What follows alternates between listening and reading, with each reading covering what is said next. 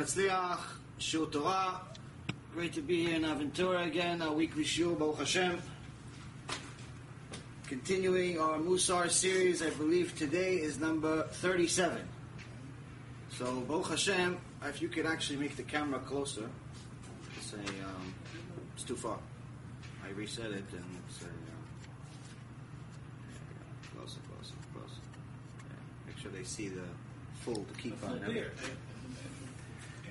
So, it says you have to start shulim with milad b'dichut, so you gotta laugh at yourself sometimes too.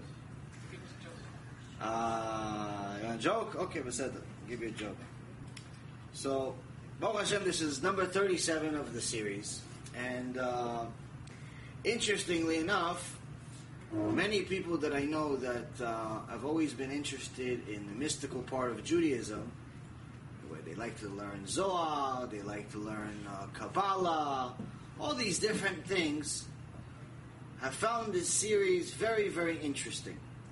Even though we don't really talk about that much mystical stuff, we talk about a lot of things that are pertaining to your day-to-day life. I mean, in the business world, they call this ethics, or character development, or self-help. But, once in a while you throw a story about something mystical. So today's shiur actually has a Mishnah that is very, very mystical, coming from one of the people that was the foundation of all the mystical knowledge we have today, Rabbi Nechunya ben Akana.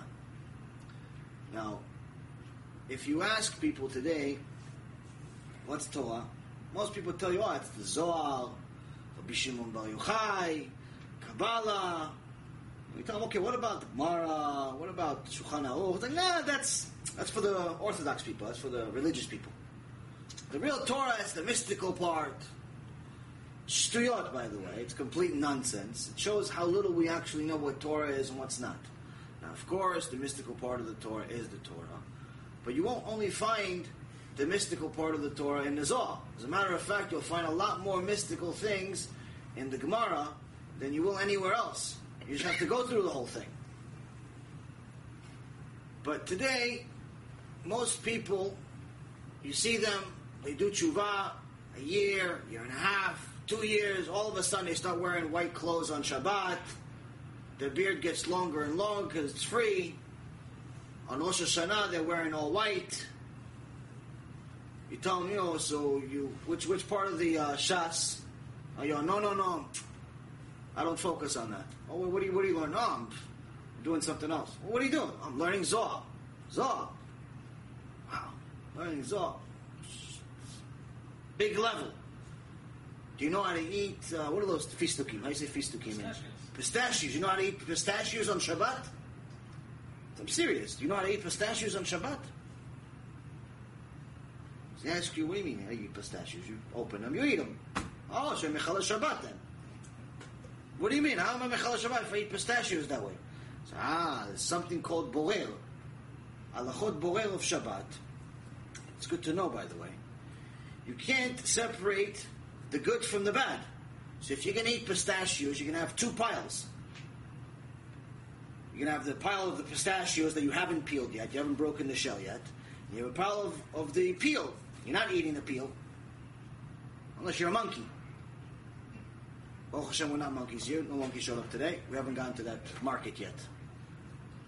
So, if you're only breaking the peel, and you're putting the peel on one side, you're violating Shabbat. You're Mechalel Shabbat. You're violating the laws of Borer. You're separating the good from the bad. So what do you have to do? You have to put a few good pistachios inside the pile of the junk. So how are you learning Zohar? You don't even know how to keep Shabbat properly. You're learning Zohar. Everybody wants to skip. They want to skip 20 years. They want to skip all the halachot. They want to skip all the mitzvot. They want to skip all the gemarot. They want to skip everything. They want to go straight to the mystical stuff. Why? It sounds fancier. Sounds more mikubal. Sounds like, I'm worried about my klipa, they tell me. You know the klipa, Klipa? What klipa? What do you know about klipa? You're mechalel Shabbat. You don't even know how to eat on Shabbat. You don't know how to eat. Eat, you don't know. I'm not telling you you don't know how to pray. I'm not telling you don't know how to study. You don't know how to eat. Eat on Shabbat, you don't even know. What klipa are you worrying about? Klipa. Shtuyot. It's nonsense. People have to understand that the basics are so far ahead of us that just to get a good footing on the basics, minimum 20 years. To get a good footing, to get understanding, to be comfortable in your own skin with the basics of Judaism requires a minimum 20 years of studying Torah. Not 20 years of just keeping Shabbat like a robot. We have a lot of robots that keep Shabbat in the world.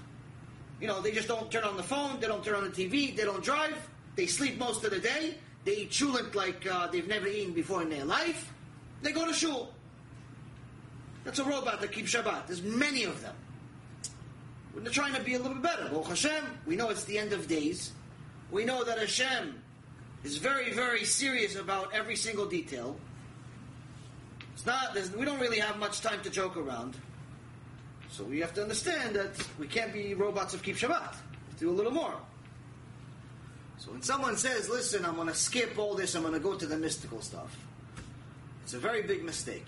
It's a very big mistake. You're not allowed to touch the Zohar, the Kabbalah, all the mystical stuff until you have an amazing footing, an amazing foundation in the Torah. And unfortunately, many people that are Baalei Tshuva are really, really attracted to the mystical stuff, mainly because they're being misled. There's many babot in the world, many people that pretend to be, righteous people, and they come to a shul from far away and say, oh, listen, guys, I heard this in my own ears. I heard this guy comes to the community from Israel. Guys, we're going to go learn. 45 minutes, only Zohar. Half the guys are Mechalel Shabbat. What are you teaching them Zohar? What Zohar are you teaching them?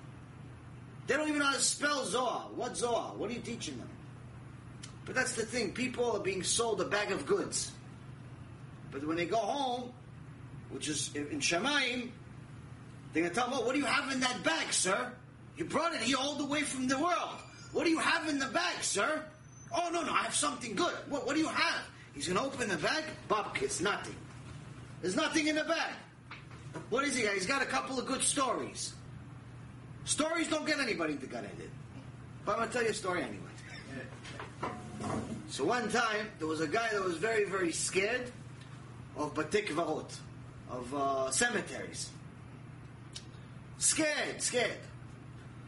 And in the old days, before cars, before planes and all of that stuff, you had to walk everywhere on a horse, on a camel, on a donkey. But usually they would have the cemeteries at the end of the town. So most people that would come into town, they would have to pass by the cemetery. So this guy had to travel into this new town, and he had to go past the cemetery. He was scared to death. Pass by the cemetery, it's at night. Oof. What are they going to do? I mean, dead people don't really harm anybody. They're dead. But he scared me skin. What am I going to do? He's sitting there shaking. He doesn't know what to do. All of a sudden, he sees on the other side of the fence, where the cemetery side is, a guy shows, hey, how are you? Where are you going? Oh, I'm going that way. He goes, I'll come with you. So they're walking together. The guy's on the other side of the fence. He's over here. And he's like, oh, Baruch Hashem, somebody next to me.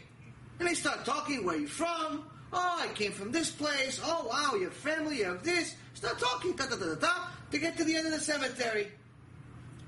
He goes, oh, you're not leaving the cemetery? He goes, no, I'm here. He goes, oh, okay. He goes, wow, where are you going? I'm going over there. All right, so I'll see you around. He goes, just out of curiosity, why are you so scared of cemeteries? He goes, oh, scared of them. Scared, with the dead people and everything. He goes, you know what? I agree with you. When I used to be alive, I was also scared. You get that, Sonny? That was supposed to be a joke. I don't have many jokes, Sonny. I don't have that many jokes, Sonny. You got to laugh at my jokes. You got to support me for my jokes, Sonny. I got one joke every 6 shiurim. I'm low on material. I'll write you tons of jokes to say. So that's the story you got for today. So Rabbi Nachunya ben Akana Omer Kol HaMekabel Alav Ol Torah. Oh no, I'm sorry. This one is no. Rabbi Chanina ben Chachinai Omer הנאור בלילה והמהלך בדרך יחידי ומפנה ליבו לבטלה, הרי זה מתחייב בנפשו. So Rabbi Chanina ben Chachinai says the following: one who stays awake at night, or who travels alone on the road, but turns his heart to idleness, indeed he bears guilt for his soul. Okay.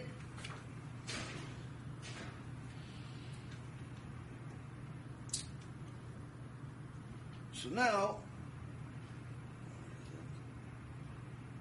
Rabbi Chanina ben Chachinai is telling you something a little strange. So listen, if you stay up at night, which I think everybody stays up at night these days. I don't think anybody goes to sleep at 8 o'clock like the old generation. Stay up at night, 11, 12, 1, 2, 3. Usually I get most of my emails at 3 o'clock in the morning. You stay up at night, or you travel alone on the road at night.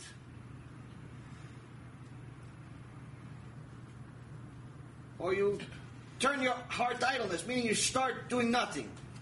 Waste your time. He's saying that, my friend, is putting your life at risk. Now, the last time I checked, this generation doesn't go to sleep during the night. They go to sleep during the day. They go to sleep during the day, awake at night. But Baruch Hashem, everyone's alive and well.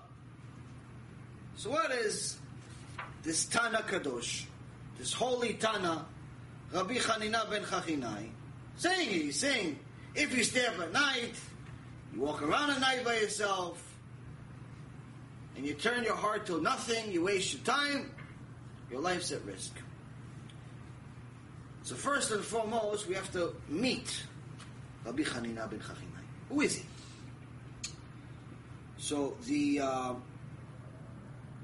Midrash, and also in a Vayikra Rabbah, and also in Gemara Masechet Ketubot, talks about a story about Rabbi Chanina. It says that he went away to study for many years, 12 years.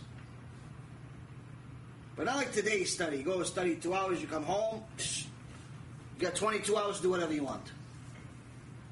He went to study for 12 years. Not seeing family, no kids, no wife, no nothing. And who sent him? His wife. One day after 12 years, he decided to come home. Studied Baruch Hashem. What did he study? He studied all of the mystical parts of the Torah. Ghosts, demons, what happens in Shamayim, what happens before this world, what's going to happen after, things that are beyond our understanding. Is that what Zohar is? Zohar talks about different parts. Talks about things that are not necessarily just that. There's many other parts of the Zohar. Some parts of the Zohar are like a midrash on a commentary on the 5 books of Moses or the Tanakh. Some parts are going to tell you different mystical details, like the background story or significance of certain mitzvot. And some of them are going to talk to you about things that are happening in Shamayim, like, for example, details of angels, the angels' names, and things like that. It's different parts of the Zohar. But he was studying the highest level of mysticism, which is they call Maaseh Merkava or Maaser Bereshit. These are 2 things that the Gemara Masechet Chagigah says you're not allowed to teach people. Not allowed to teach people what happens in Shamayim. And you're not allowed to teach them how the world really came to be.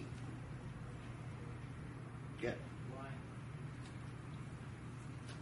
They say that it's so high that for the most part, most people are so far away from understanding it that it's only going to confuse them and lead them away from the direction they're supposed to go. But the question is, Gemara asks, then how is it that these sages learned it? And not only that, the same Gemara, Masechet Chagigah, says that some of these sages actually taught it to people. Didn't you just say you're not allowed to teach it? So how are they teaching it? Not only that, how did Rabbi Shimon Bar Yochai allow himself to write the Zohar, which is not necessarily Maaseh Merkava, Maaser Bereshit, but it's definitely certain parts that are very, very mystical, or even different parts of the Gemara talk about things that are beyond this world. Beyond, listen, you should not be angry. There's things that are very mystical. How did you teach those things? Answer of the Gemara is, you're allowed to teach it today, now, because most people don't even understand what you're talking about. So there's no danger. The generation is so far, they're not going to say what you're talking about anyway. It's like talking to a wall. They're going to understand once in a while, they're going to understand a word. But in reality, today, if you're going to learn, let's say, 10, 12, 13 hours a day, you're Talmid Chacham, you want to spend an hour a day learning Zohar, you want to spend an hour a day learning Gemara, fine, your rabbi says it's okay. If you're at that level, you're at that level. But if you're going to be one of those people where you have only one hour a day to study, and you're going to spend it on Zohar, you're going to spend it on Kabbalah, you're going to spend it on mystical stuff, you, my friend, have a serious problem. Why? Because you're going to forget the purpose of why you're studying it, Bichlal. You have to learn Halakha, you have to learn Gemara, you have to learn 5 books of Moses, you have to learn the basics. You can't just go straight to the top. But Rabbi Chanina ben Chachinai went and spent a lot of time learning the mystical parts of the Torah, to such an extent that he had many, many secrets. And the Gemara says that when he came home to see his wife after 12 years, his wife was so surprised, she got a heart attack and died.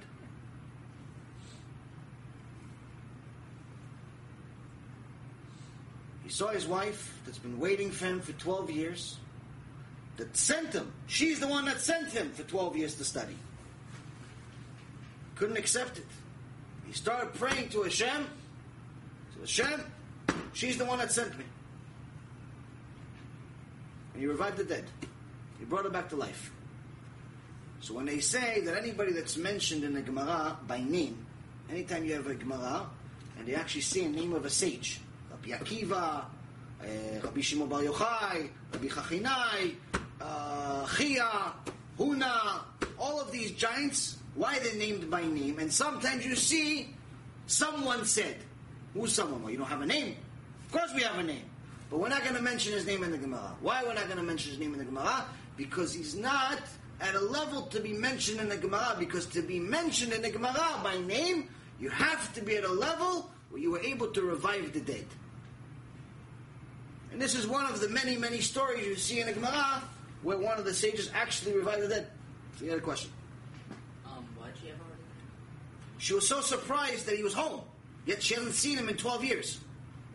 She was so surprised that dear husband was back home and surprised. No phones back then. She didn't text her before, hey, listen, honey, I'm on the way home. Just surprise. This tzaddik comes back home. She's surprised. So now, why do I tell you this background story of him? Because if he's at a level of being able to revive the dead, after learning all the different mystical parts of the Torah, then he knows a little bit.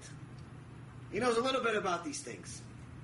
So when he's telling you that someone that stays awake at night and travels alone at night and just wastes his time, is putting his life at risk, there has to be more meaning than just a simple few words. Maskim? He agrees, Baruch Hashem. So Rabbi Chanina ben Chachinai was trying to educate us about demons. He was trying to educate us about the outcome of each and every single one of our actions. One of the things that we have a hard time understanding is that every action has a reaction. Everything that you do, there's a cause and there's an effect. When someone does something in this world, it doesn't matter whether it's a big mitzvah, small mitzvah, big sin, small sin, there has to be an impact in the real world. Has to be. Before any war begins in the world, first it begins in Shemayim. Because each nation, according to Chazal, has their own angel. That Hashem has this angel supervise. He gives him the shefa, all of the goodness, all of the decrees, all the good, the bad, everything. He gives him the shefa to deliver it to the nation. So someone that's a heretic would immediately ask, wait a minute, what? So this God needs help. What kind of God is this? No, Hashem does not need help.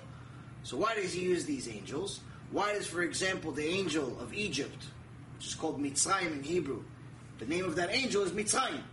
Just like the name of the country is Mitzrayim, so is the angel's name Mitzrayim. So why does Hashem need Mitzrayim? He doesn't need them. But the way of a king is to have servants. You're never going to see a king cleaning his own toilet. You're never going to see a king cooking for himself. The way of a king is to have servants. Kal v'chomer, the king of kings. He's going to have servants. So now he gives these angels the shefa that he gives to the world. But now, before any war begins here, officially, the angels immediately start fighting up there. Egypt starts fighting Syria. Syria starts fighting Iraq. Iraq starts fighting so on. Eventually, that's the shefa that comes down to this world. All of a sudden, the Syrian guy doesn't like the Iraqi guy. They were best friends for 25 years. All of a sudden, he wants to stab him. What happened? You guys were best friends. You're just playing soccer. Your kid, yeah, but he looked at me funny. What do you mean looked at you funny? You know him for 25 years. Yeah, I don't like him anymore. All of a sudden he doesn't like him. Why? Started already over there. But how did it start? Why did they start fighting up there? Because they got the outcome of our actions here. The outcome of our actions generate a certain energy, if you will, that goes up there. They get that energy, they react off of that energy, that reaction causes an effect over here. So it's a circle. The same goes with every time we make a sin. Many people, unfortunately, especially in America, have gotten used to driving on Shabbat, even to Bet Knesset, to such an extent that they don't think there's anything wrong with it. I'm not talking about people that are driving and they don't even go to Bet Knesset, that they're reform or something and they give bar mitzvahs to dogs, or they're conservative and the rabbi is gay.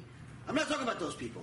Or the renewal where they have they're contemplating whether to have goyim start becoming members of the kehillah. I'm not talking about those people. I'm talking about Orthodox Jews.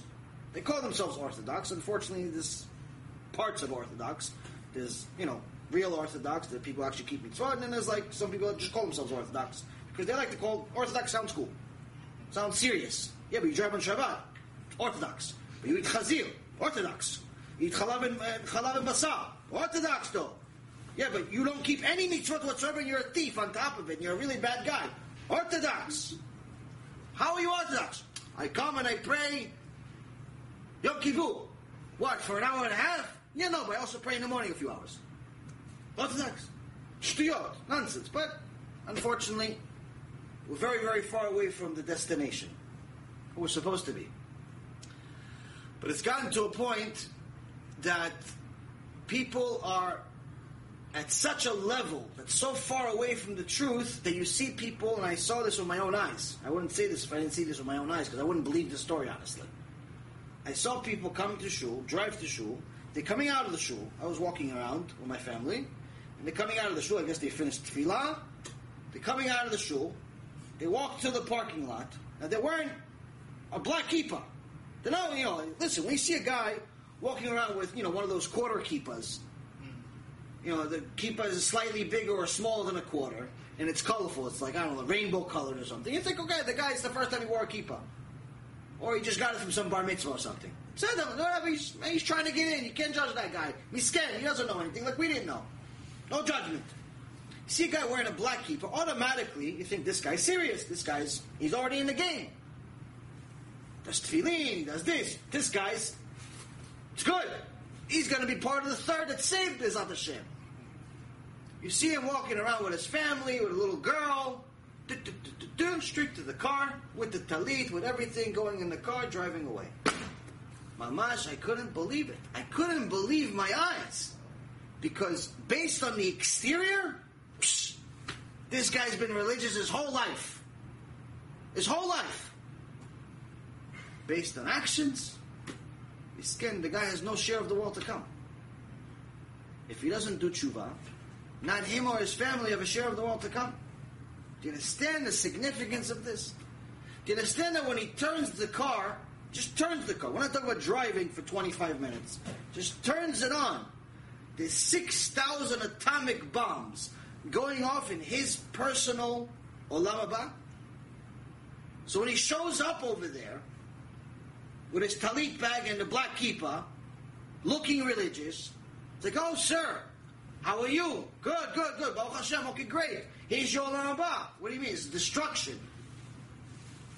What do you think? Every time you turn the car on Shabbat, nothing happened? Because you didn't see it. Because you didn't hear it. Something happened. Hashem said, don't light fire. You turn on the car, you lit 6,000 fires. You press the gas, it's another 6,000 fires. You drove for 25 minutes, it's another 500,000 fires. Each one of those fires is the equivalent of an atomic bomb. Not a fire like a little bonfire. A little personal fire to burn your chametz. We're talking about an atomic bomb. Hiroshima and Nagasaki were tiny atomic bombs next to the ones we have today. That's what we're talking about. So, because we don't see it, we don't think it's happening. But it's happening. So, this is one of the most important things that a person needs to understand. Everything has an outcome. Everything. As soon as a person starts understanding there's an outcome, there's a consequence for his actions, his life changes. But as soon as he thinks that nothing happens, I can turn on the car on Shabbat, I can turn on the TV, if I don't see anything happen, Hashem doesn't punish me, I'm fine. There's 500 other cars in the parking lot. Why don't you tell them something? What do you want from me? My friend, you're responsible for you, he's responsible for him, he's responsible for him, and all of you are responsible for each other. And the serious problem is that you, anashim metukim v'chashuvim, sweet and important people, are actually the ones that are affecting Shamayim. The guy that's learning, it's doing mitzvot, he's learning Torah all day, he's helping us keep the balance. But every time you turn on the car, my friend, you're not doing us any good. So when Hashem is angry, he's not angry because of the guy that's learning Torah. Because that's what he said in Torah. Listen, you learn Torah, you're a tzaddik. You keep mitzvot, you're amazing. You work on your midot, psh, superhero. Drive on Shabbat, psh, mot yumat, v'nichreta nefesh me'amea, and all these horrible, horrible things. So you, my friend, are driving on Shabbat, you're messing up my life. When my nation has people dying every other day from terrorists, wars, all this stuff, what do you think? It's happening because of the guy that's learning Torah? No, it's not happening because of him. It's not happening because of him. I know no one likes to hear this. No, but I have a friend. He's a really nice guy. Oh, my dad. He's a really wonderful person. He just drives on Shabbat once in a while. I understand. Everybody has it. Everybody has somebody in the family. It's a wonderful, wonderful person. It's a Mechalel Shabbat. I understand. But this is why we're here. We have to affect ourselves, work on ourselves, strengthen ourselves, get to a point of happy. Not get to a point of being all darshanim, being speakers. Get to a point of happy. Get to a point where I can see you're happy doing what Hashem wants. And if I can see you're happy, then He can see you're happy. If He can see you're happy, He's going to do what you're doing. So ask, what's your secret? You don't have to be a speaker to help people do tshuva. You just got to be happy. But I'm not talking about the fake happy, the guys that are breakdancing in the middle of the street saying they're happy taking ecstasy pills. That's not happy. I'm talking about happy like you're happy with real life. You have no money in the bank, you're happy. You got bill collectors, you're happy. You got married, you're happy. Everything you're happy. Why? Because you know Hashem is running the world. As soon as you understand that Hashem is running the world, there's no reason for you not to be happy. Of course, there's things that will stress you out, will test you, will annoy you, different things, there's ups, there's downs, but ultimately, the closer you are to Hashem Yitbarach, the easier it is to be happy. And it actually becomes almost impossible to be unhappy. Go ahead. Yeah. Anxiety. Anxiety is as a result of lack of emunah. Meaning, when someone feels like he is responsible for a certain outcome, he's responsible to make money. He's responsible to find a zivug. He's responsible for all these different things that are happening in his life, then of course he's going to be anxious. The reason why is because his neshama inside knows the truth. His neshama says, by the way, you think you're going to make money? You're not going to make any money. You think you're going to find a zivug? You can't find it. You can't find yourself in the bathroom. You think you're going to do anything in life? You can't do anything. It's only Hashem. So your neshama is telling you, you fool, stop thinking you're going to do anything. Look up. Ask Abba. He's the only one that can do anything. So as long as your neshama and your body are in disagreement, you're going to be anxious. One guy is saying, I'm going to do it, I'm going to do it. The other guy said, nah, you don't know what you're talking about. You can't do anything. Well, you think you make money? Who gives you the money? No, I worked in the stock market. I bought this, I bought... Who gave you the brain? Yeah, no, but it was my brain. But who made the brain work?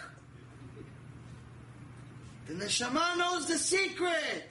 Because, my friend, you don't know what you're talking about. You think you can do anything? That's why you're anxious. You're anxious because there's a disagreement. There's a disagreement. And you don't want to admit it. You want to convince yourself that it's you. That it's you doing it. As long as you think it's you, you have a problem. You have a serious, serious problem. So back to our Mishnah. Rabbi Chanina ben Chachinai is telling us that if we understand that every single one of our actions leads to an outcome, leads to a reaction, leads to something, everything changes. Everything changes. Because then we understand that there's eyes and ears, eyes that are watching, ears that are hearing, and Hashem is writing everything in a book. And now He's telling you, in the Torah, it says,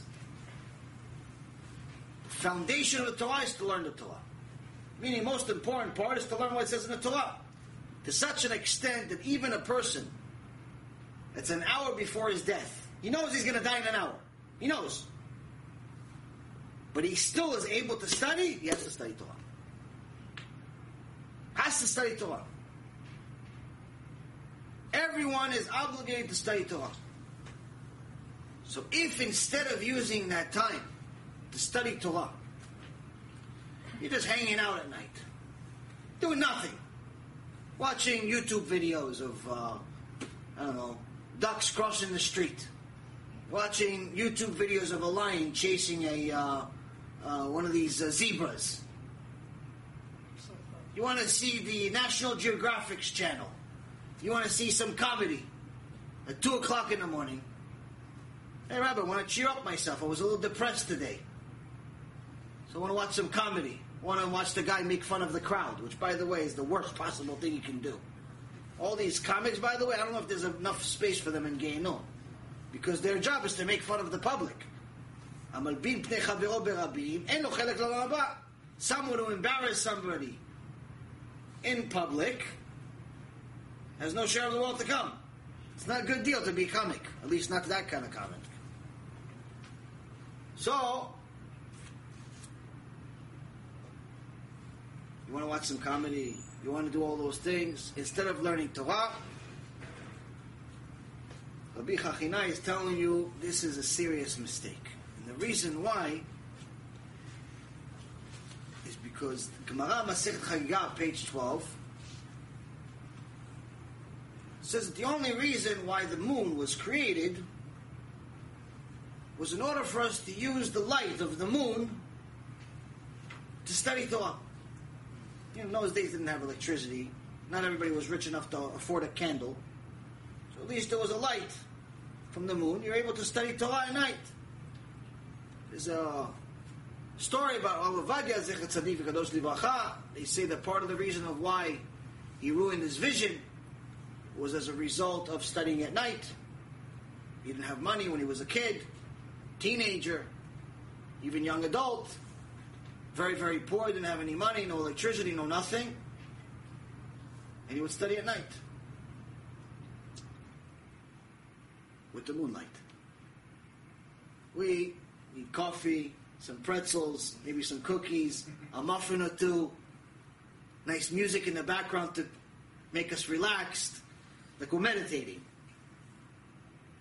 The book on a nice stender, can't be more than 6 months old. Chair has to be perfect, and has to be perfectly cool. If it's just 1 degree hot, we have to fix it.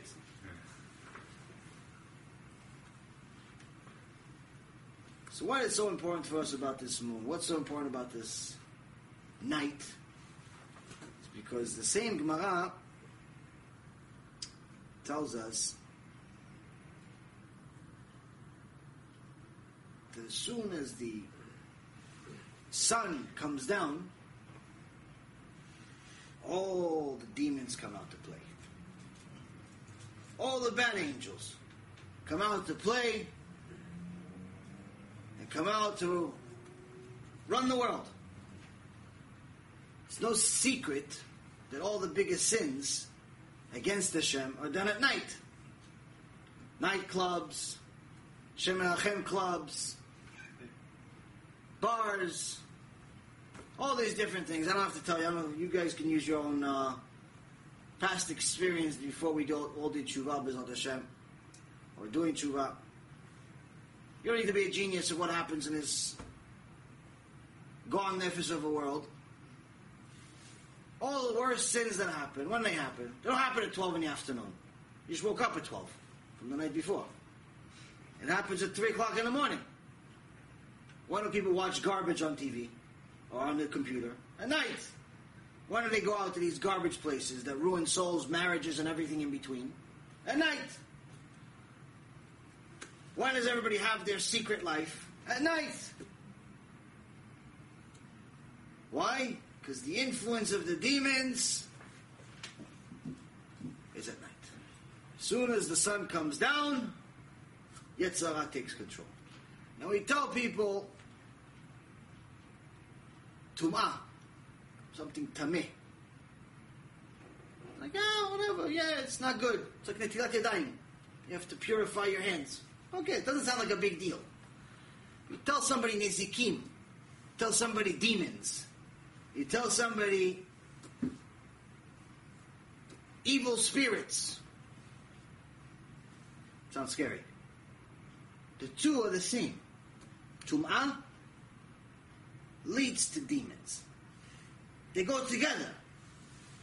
It's not that the demons are in clean places. You don't find a demon in the kollel, where everybody's studying Torah, Talmidim Chachamim Ekdoshim. You don't find him. He's not there. He doesn't study with them. He goes to the nightclub. You don't find him in a kosher wedding where there's a mechitza. All the tzaddikim are dancing on one side. The tzaddikot are on the other side. They don't see each other. Because it's not appropriate or modest for men and women to dance together in public.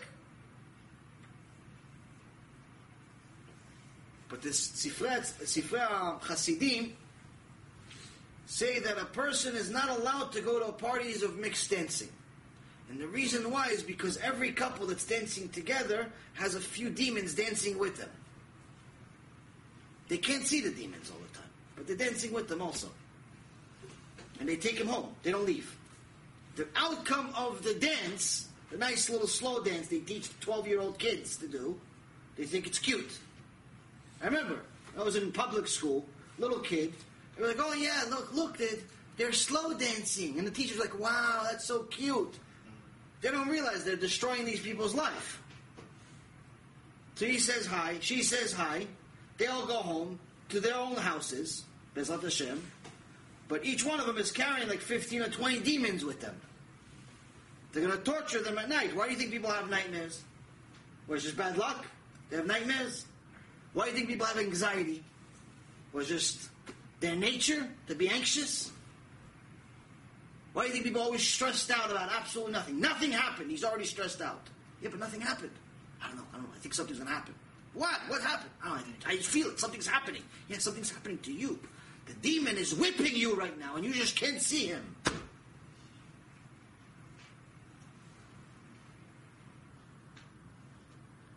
The Gemara says there's 3 people that you have to protect. They have to be with somebody all the time. Chatan, Kala, V'chole. Someone that's sick, someone that's a groom, and a bride. They have to be with somebody. They cannot be alone. Why? Dechole, the one that's sick, Shem Arachem. Apparently there is a decree in Shamayim. There's a decree in Shamayim, so the demons are trying to push it over the edge. Come with us, come to the next world. Go from sick to dead. Don't leave him alone. Don't leave him alone. He's sick, don't leave him alone. People leave people in the hospitals alone for weeks at a time. It's no good. Go visit. Rabbi Akiva said, someone who doesn't visit the sick, it's like you killed him. He died, it's your fault. It's not his fault. It's not because of Shamayim, it's your fault. Why? He didn't feel his neshama, so no one's coming to visit him. Where's he going to live for? Well, you're only going to visit him when he's rich, successful, and happy? What about when he's sick? What about when he's sick? You're not going to visit him? What kind of friend are you? What kind of family are you? So that's one. Sick person, don't leave him alone. Second, bride and groom. Why bride and groom? Demons are jealous. They're jealous. We can't do that. We can't get married. They're about to have a chuppah and kiddushim. They're about to have a kosher marriage, which Hashem, all the sins that they made until this point, if they have a kosher chuppah and kiddushim, Hashem gives them a wedding present. What's the wedding present? You start from scratch.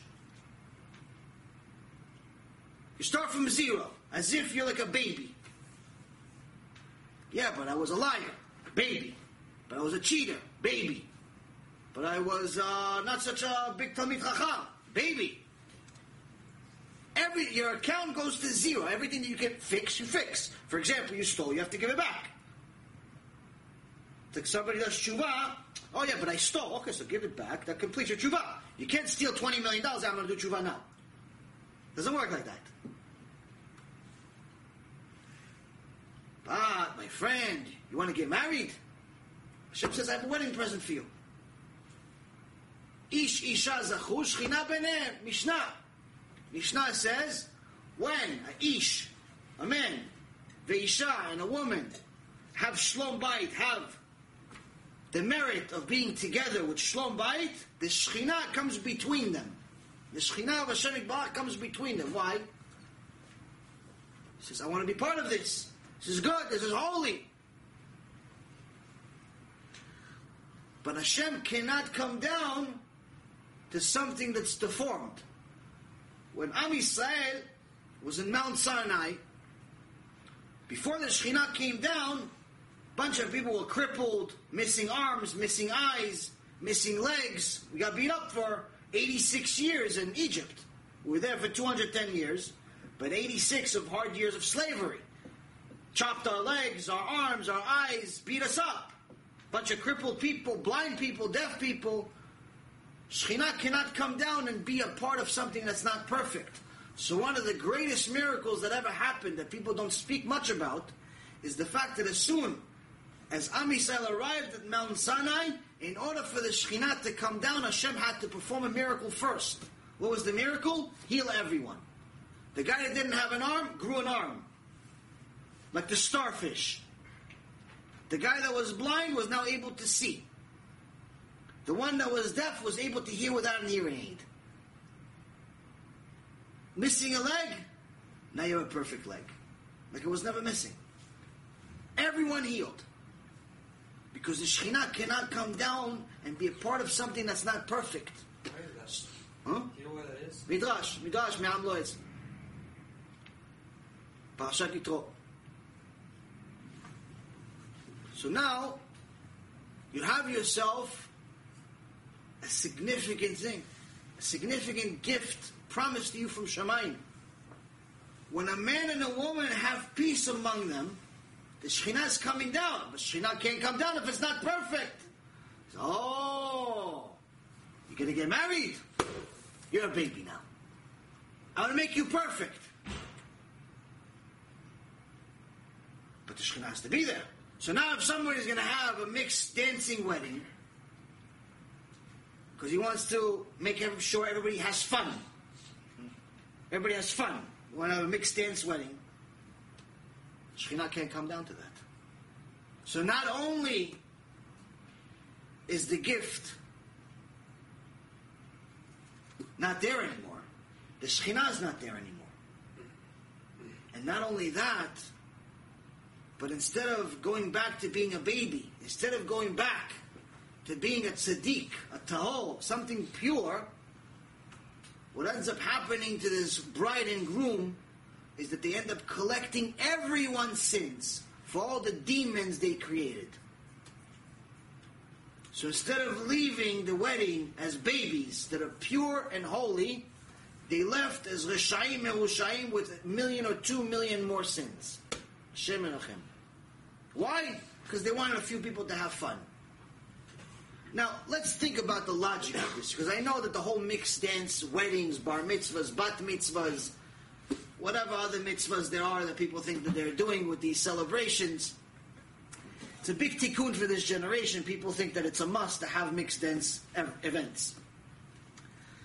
Even people that are doing tshuva, I know it's wrong. They're like, yeah, but my family is secular. My family is not really religious. How am I going to have a kosher wedding if nobody's going to feel comfortable? Because it has a mechitza. Let's think about this logically and understand how the Yetzer Hara is fooling everyone. Because really, to have a kosher wedding, it's the easiest thing in the world. Easiest thing in the world. It's easier than keeping Shabbat. It's easier than any mitzvah in the Torah. But the Yetzer Hara has fooled this generation to believe it's the hardest thing in the world, and you have to be a charet charedi. Like you have to be like the black and white. Like you have to be like Rav Eliashiv's grandson to have a mixed dance wedding with kosher people. A kosher wedding. You can't be someone that's doing a kosher wedding if you're not like mikubal. Oh no, my friends. It's very easy. It's very, very easy. First of all, mechitza is free. It's a piece of board. You put it. It's a sheet. The hall has it. You're paying them a few $1,000s, they have it. It's free. So, no more investment. You don't have to worry about investing. That's one. Everybody's worried about money for the wedding. Doesn't cost any money. That's one. Two, people feeling comfortable. Let's think about it. Whose party is it? Yours or them? If they're coming for them, if they're coming to dance because they want to dance, there's plenty of nightclubs to go to. They don't have to come to your wedding. If they're coming to, do a nice show for everyone, they could do it where there's more people. Go to the nightclub. You don't have to come to your wedding for the show. 3, who actually really dances at weddings? Let's think about this. Let's say you have just, statistically, you have 100 people. Most weddings have more, but let's say you have 100 people. Out of the 100 people, 50 definitely don't dance. They sit all day and eat. First meal, second meal, third meal, fourth meal, fifth meal, sixth meal, they don't stop eating. They don't stop eating and drinking. They go to the bar, they eat. They bar, eat. They go like this once in a while just to show people like they're actually moving, they're still alive. And that's it, they don't dance. 50% of the people don't dance. The other 50%, out of them, let's say that's 50, out of them, 35 are going to dance for a few minutes just to show some support. And then they're going to go sit down as soon as they have an opportunity and join the other guys that are eating. Who are the idiots that are dancing all night? Like 15 people. 15 people are doing the whole party. And who are those 15 people? Usually the ones you didn't want to invite. It's usually the 15 people like, what did I invite this guy for? What is he here? This girl is here. This is what he brought to my wedding. Can't believe I invited this guy. You regret the minute you see him and he's having a blast at your wedding, creating demons at will and destroying your olam haba. So what are you destroying your olam haba for? What are you destroying your olam hazeh for? For people you don't even like. 15 of them. It's not like there's 100 people and 100 people dance. 100 people not dancing.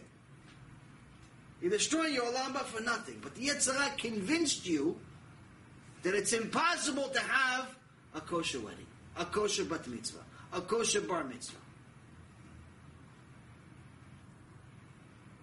This old movie, I think I quoted it at least 5 times over the last few years in the lectures.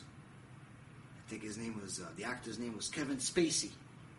He had a nice line. He said, the greatest thing the devil's ever done was convince everyone that he doesn't even exist. We see this in reality. The greatest thing that we're seeing here with this whole wedding nightmare, all over the world, Jewish weddings have turned into nightclubs. Even for people that call themselves religious. All of a sudden, the woman that has a kisui rosh the whole year, for the wedding she has a wig. Why? Why are you wearing a wig for now? Your whole life you wore kisui rosh with mitpachat, with a hat, you were a nice, kosher lady. Why do you have to be a show-off and put the wig on that you know is not allowed? If you thought it was allowed, you'd wear it the whole year. Why are you wearing it now? No, but everybody else is wearing it. So everybody else jumped off a bridge. You jumped too? One day, she has to ruin the whole mitzvah. Instead of being Kiddush Hashem, showing to the world, you can look pretty, even modest. You can look pretty. You can look with a kisui rosh. You don't have to have one of these Victoria's Secret model hair with the hair over here. You have a nice kisui rosh. That's it. Who do you want? Strangers to look at you? Why? Why do you want strangers to look at you? Your husband doesn't give you enough attention? What kind of Jew are you? If you're secular, you're secular. Fine, you're secular, that's fine. You don't understand why you're even alive. But if you're already calling yourself religious, why are you acting secular? Why are you wearing a wig? So that's one problem. You have all the kosher ladies, all of a sudden, many of them fail. Many of them fail at these events. They wear wigs during the events. Second thing is, people have to do this mixed dancing. But people don't understand how bad it is. It's to such an extent, this is considered such a sin, that it's areg ve'al ya'avo. This is a sex crime. Mixed dancing leads to wasting seed, leads to promiscuity, leads to immodesty, leads to a lot of different major sins in Judaism, to such an extent that to go to a mixed wedding, it's areg ve'al ya'avo. You're better off dying and not going.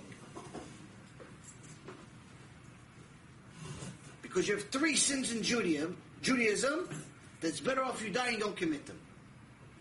If someone says, drive on Shabbat or I kill you, you could drive. Eat pig or I kill you, enjoy the pig. But if someone says, kill him or I kill you, die. Someone says, worship J.C. Penney or I kill you, die. Someone says, make a sex crime or I kill you, die. Waste seed or I kill you, die. Go with this woman or I kill you, die. Dance with this woman in public or I kill you, die. Go to the beach with all these naked people, die. Areg ve'al ya'avo. I didn't make this up. Look at the halachot, look at the Rambam, look at everything. Find a place that goes against it. People think that we're machmirim. We don't even know the basics just to be machmirim. But the Yetzer Hara has convinced us it's impossible to have a kosher wedding. Now back to the subject at hand. When someone is not having this kosher wedding, he has a serious problem, because instead of giving his guests a good time, instead of having a good time himself, they've now everyone's created 5 or 6 new family members to their life. They just can't see them. And they call them demons. Those are the ones that are causing you to stress out. Those are the ones that are causing you to be nervous. Those are the ones that are causing you to not have an idea of what's going on, have a tough time learning Torah, even when you want to. They're the ones that are torturing you. Oh, and by the way, for all you men out there, when you have a dream and you see a pretty woman, You know that? You never actually see like ugly women in dreams. It's always like a pretty woman. Okay, it's always the same woman, by the way, for all of us. All of us have the dream of the same exact woman. No, she looks differently. The woman he dreams of, or he dreams of, is different. But it's all the same character. Who is it? It's Satan's wife. To such an extent that you're not even allowed to say her name. Not allowed to say her name. She's more dangerous than him. You're not allowed to say her name? Not allowed to say her name. What are you going to call her for? Then she was following me anyway. You could say Bushinui like some rappers do. Good luck. I stay away from shinuis. I just machmir on those things. I try to run away from them. So, the woman that you're dreaming about, even if she looks like your wife, is her. Because that woman only wants one thing. She wants you to waste seed. Why does this woman get so much power over you that she can cause you to waste seed without even moving your body? Someone that's awake has to move their body, has to be intimate with his wife in order to have seed released out of his body. Something has to happen. A natural human being can't just have seed come out of his body with nothing. But somehow we're able to do it when we're sleeping. How? It's all those demons you created. They now go to work tonight. And for anyone that's still not sure if wasting seed is really that big of a sin or it's not, we had a whole, Baruch Hashem, couple of really big shiurim about it, but there's a nice chidush I can give you about it. And this chidush is only about 70 years old. In the 1960s, there was a scientist by the name of Cleve Baxter. And Cleve Baxter got famous. He worked with the polygraph, which is the lie detector test. But he got famous as a result of taking his polygraph and doing something a little different with it.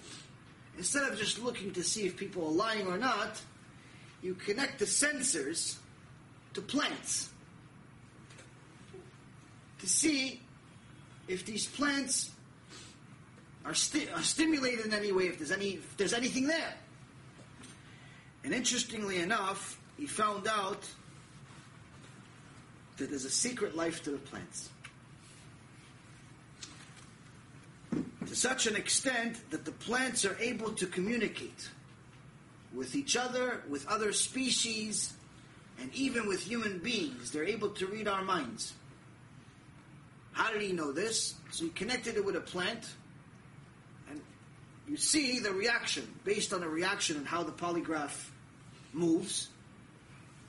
He compares it to a human reaction. So for example, when the polygraph makes, let's say, I'll just give you a hypothetical example, makes a really big, 3 lines, that's the equivalent of a human being being stressed out. When it makes 3 small lines, then it's the equivalent of a human being being happy. And again, these are hypothetical examples, these are not actual examples of a polygraph. But just for the purpose of understanding. So he saw that when he thought something positive about the plant, oh, what a beautiful plant, the plant actually had a polygraph move in a way where it made it happy. But when his friend came in, his friend who didn't know what's going on, friend came into his office, and as soon as his friend came into the office, he looked at his plant, and the plant immediately started showing signs of serious sadness. And he asked his friend, what are you thinking right now? Tell me right now what you're thinking. Because you want to know the truth?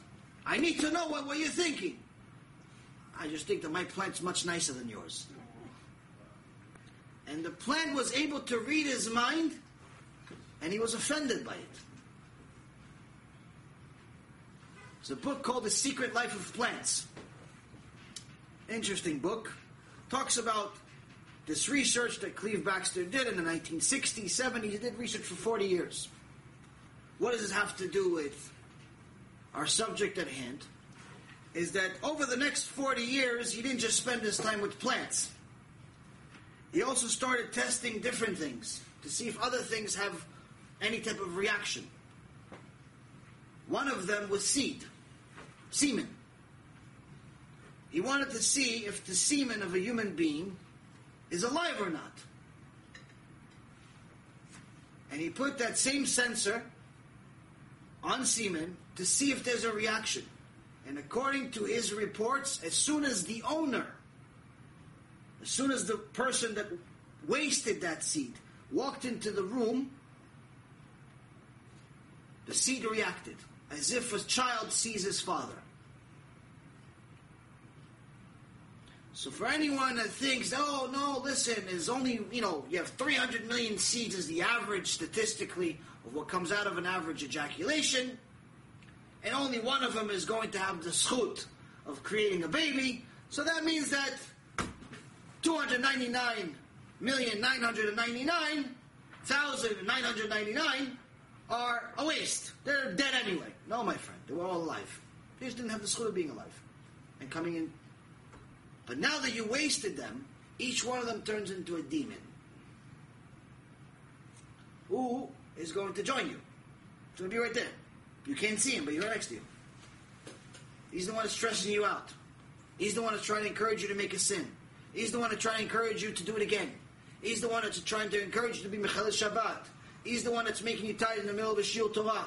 He's the one that's telling you to cheat on your wife. He's the one that's telling you all the bad things. He's the one that's stimulating you.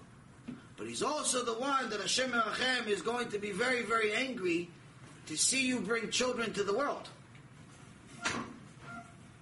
And the reason why he's going to be very upset is because why didn't you bring me to the world? I was one of those seeds. Why didn't you bring me to the world? And that's why there's actually a minhag, still to this day, I believe it's in Jerusalem, that until this day, a father that gets buried is not allowed to have his sons carry him and bury him. Because chas v'shalom, he wasted seed even once in his life, that means that his children are in danger. His living children are in danger. So this is both spiritually proven, and now you have obviously another scientific proof. And if you want more scientific proofs, just watch the 3-hour lecture that we did in New York. Baruch Hashem had a lot of success, and a lot of Talmidei Shiva have learned this lecture, and Baruch Hashem have done tshuva as a result of it. And the reason why I specifically mentioned Talmidei Shiva is because to tell this to a secular person, it's a chidush, because they didn't even know they were supposed to keep Shabbat in this generation. They thought that driving on Shabbat is okay as long as they're relaxing. When you're secular, you don't know anything. But when you're religious, but no one's ever taught you that wasting seed is one of the top 3 biggest sins in Judaism. You've been going to yeshiva your whole life, but no one's ever told you that it's the worst level in Gehenom. It's the worst possible thing you can do. It destroys you in this world and the next world, and so on and so forth. It's a pretty big thing to miss. But that's, I think, is one of the things that's missing in this generation, is that there's a big separation, there's a big gap between the religious world and the secular world. The religious world assumes that everyone knows. Assumes that everybody's just not keeping just because they don't feel like keeping. They don't feel like keeping Shabbat, they don't feel like going to the mikveh, they don't feel like doing it. In the religious world, thinks that the religious people are just doing too much. They're just doing more than they really need to. Because they don't really believe that it's really applicable anymore. I love God just like him, I just don't wear the same clothes. So there's a very big gap between the two, for the most part. And being in both worlds, I can tell you from experience. But to such an extent that the religious people don't really know how little the secular people actually know. I'll give you an example. I think about these things all the time, because I think about myself. And every time I learn something new, first I get excited that I learned chidush, and second I get embarrassed because it really wasn't. It was very logical. So what's the chidush? My whole life, tell you an embarrassing story of myself, but hopefully it helps one of you. So hopefully I was embarrassed for your sake. My whole life, I believed that I was keeping kosher. Now, I told everyone already the story that I used to eat, kosher meat, but not kosher, like dairy or parv, what I would call it. So I would eat pizza in non-kosher places thinking I'm eating kosher. I didn't realize that there's pork inside the cheese. I didn't realize that's one of the ingredients. But everybody knows this chidush. It's a very, very famous video that I made.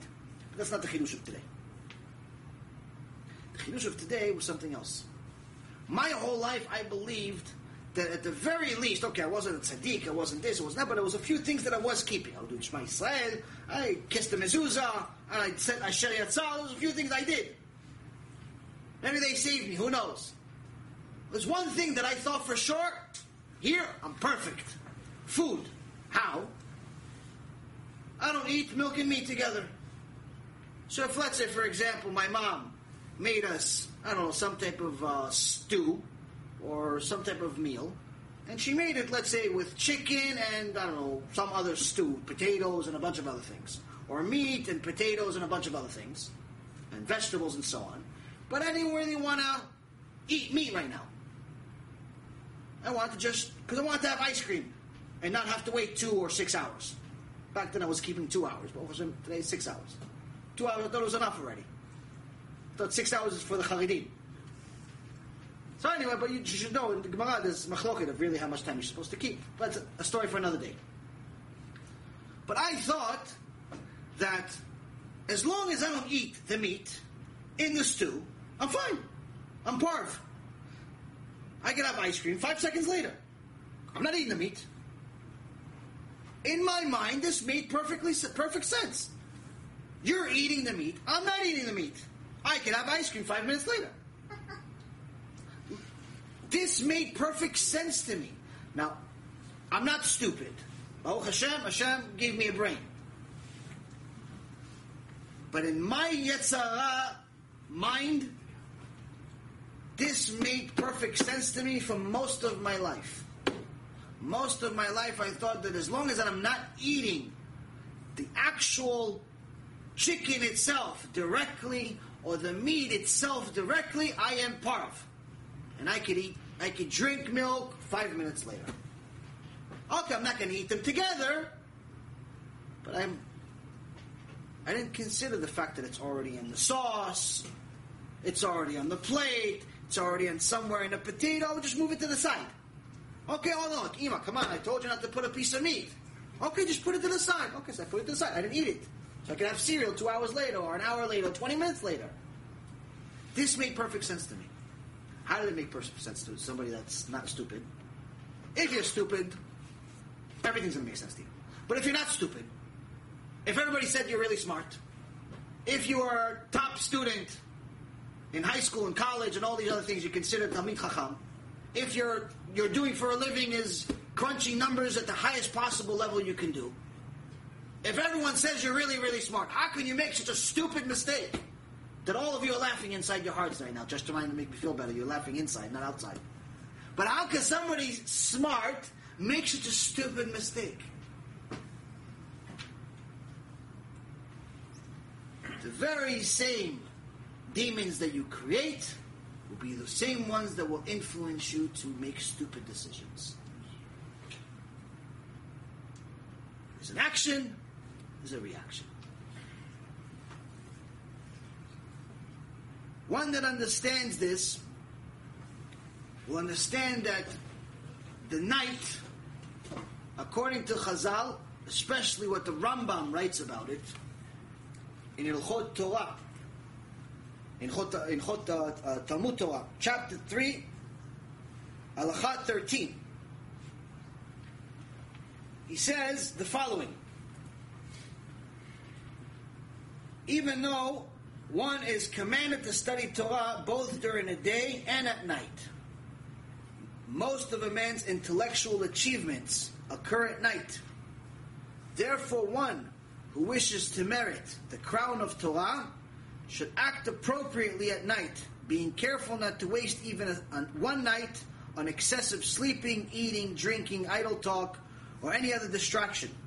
He should occupy himself solely with Torah study and words of wisdom. The Rambam calls nighttime the blessed hours. In so many words, the commentators on this are saying, the Rambam is really telling you that the only reason why we even tell you to study Torah during the day is because you have to. But if it was purely for the achievement of intellect and to get huge wisdom, night Torah. Most of your chokhmah, you're going to get at night. When everybody else is watching basketball at 11 o'clock at night, you're studying Torah, you're going to be the one that's asking for bracha. You're going to be the one that's holy. When everyone is watching YouTube or you this and you that at 2 o'clock in the morning and playing on Facebook, you're studying Gemara, you're going to be a holy person. You're going to be something special. You're going to know when everybody else is clueless. You're going to be calm when everybody else is nervous.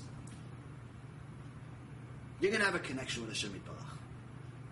You still have to study in the morning, because Hashem said so. Im lo briti yomam v'layla, chukot shamayim v'aretz lo samti. He says, if my brit, if my Torah is not studied day and night, the rules of the world will cease to exist. Cease to exist. I destroy the world instantly. So that means you have to study at night and in the morning. You have to make a time. If you could do an hour a day in the morning, an hour a day at night, Chazaku Baruch, more, even better, less, fine, at least do something. But don't have a day where you're not studying. You have to make time for studying Torah. Now, on the other hand, just like we learned how significant it is to learn Torah at night, Chazal explains us to the same extent it's just as dangerous not to study Torah. Levatel Torah, to waste the time, to such an extent that there's a Mishnah written about it right here, where Rabbi Chanina ben Chachina is telling you, you instead of learning Torah, you're watching YouTube videos, you're watching sports, you're wasting your life. Your life's at risk. It's not, oh no, you didn't become a Talmid Chacham. It's not, oh no, listen, he's not a tzaddik. It's not, oh no, he's, whatever, he's average. No, my friend. Rabbi Chachina is telling you, your life is mamash at risk. Because what's happening is, instead of you creating angels, they're going to help your neshama get to a higher level, instead you're creating demons. Because when are the demons around looking for owners? At night. They're already looking.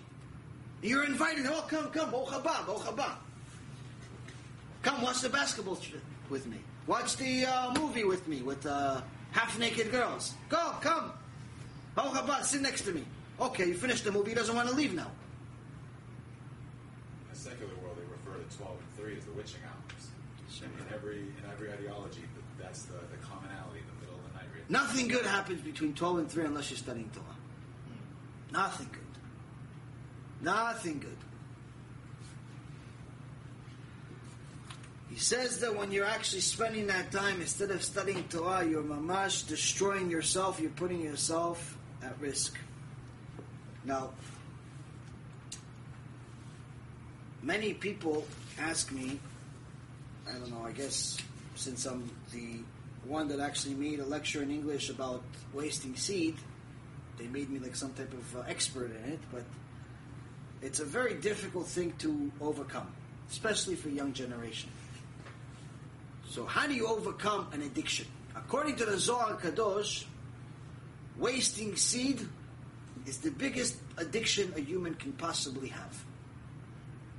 More than any drug, more than money, more than anything else, but wasting seed is the highest level of addiction you can get to, because the Rambam explains it's in essence the only reason why you actually even have a body. If Hashem was not going to need for you, or want for you, to bring children to the world, there would be no purpose for your body. Which in essence means that one of the ultimate purposes of the body is to generate seed. So once someone gets addicted to it, it's very, very difficult to stop. Where is this now? The Rambam, I'm talking about right now, in Ilchot Isurei Be'ah, which we'll go into in a second. So now, how do you overcome this? How do you overcome this huge desire?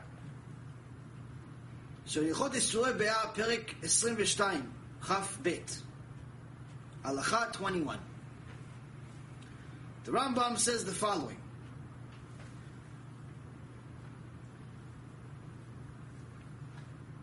וכן לנהוג להתרחק מן השחוק ומן הסחרות ומדברי האגבים. Someone needs to stay away from joking, messing around, doing nonsense. שאלו גורמים גדולים ומעלות של עריות. These are things that lead, in essence, and again, I'm interpreting it not word for word, but in an understandable language. These are things that lead to the crime of promiscuity, to the sin of sex crimes.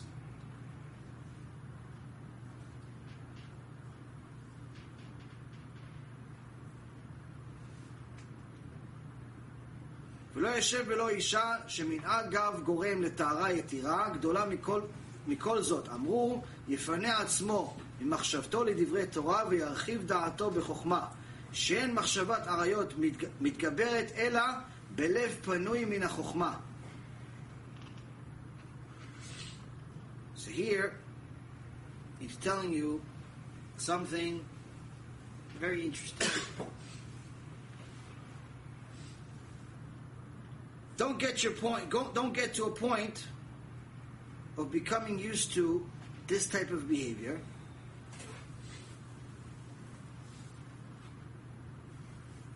And don't empty your mind from Torah, midivre Torah, and distance your thinking from wisdom. שאין מחשבת עריות מתגברת אלא בלב פנוי מן החוכמה. Because the thought of arayot, which is a sex crime, promiscuity, immodesty, and so on, only takes hold of a lev panui, an empty heart, min ha-chokhmah. The thought of promiscuity, sex, all of those thoughts that are distanced from Hashem are only going to enter a mind that's far away from wisdom. And what is wisdom? We know it's Torah. So in so many words, the Rambam is teaching us here the secret of how to overcome wasting seed. And really how to overcome all sins. Don't sit there and do nothing. Learn Torah, but to such an extent that you always have some type of chidush or some type of thought, Torah-related thought on your mind.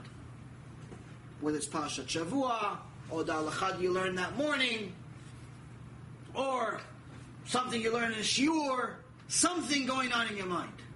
Because as soon as your mind is empty of any Torah thought, it's in essence considered an empty mind. Once it's an empty mind, you're leaving the door open for promiscuity to enter, because that's in essence what your body is asking for. As soon as your body feels there's a need for him to do something, because your neshama is bored, that's what the body was doing. So, the secret, learn. It's not such a big secret. So now, I had a couple of Talmidei Yeshiva and actually a couple of Avrechim. They contacted me about this issue. And one guy told me, listen, I learned. Avrech, I learned. Serious. That, this, that, the other thing. But I still have this problem. So get married. So I'm married. I have kids. And I still have this problem. As soon as I have free time, ben azmanim, or my wife goes to sleep, immediately I put on something on the TV, on the computer, or the phone, or something, and destroy my life. How? How do I stop this? Rambam gave the answer. He's telling you that the only way you're going to get to a point of actually even desiring that sin is if you have a lev panui michokhmah. Meaning is if you have some space. You're leaving some space, you're not using all of your mind. And the answer was that yes, you're studying Torah, but not at your level. You're studying just to fill a void. You're studying because you have to go. You have to study. That's what you do at a kollel. They study Gemara. You study Gemara. They study Shulchan Aruch. You study Shulchan Aruch. You smoke 18 cigarettes a day. You make a couple of phone calls here and there. You talk with each other. You're studying. You're there, but you're not studying. You're studying. Yeah, they're studying and they're studying. So there's two things you have to do. One, get serious with studying. How?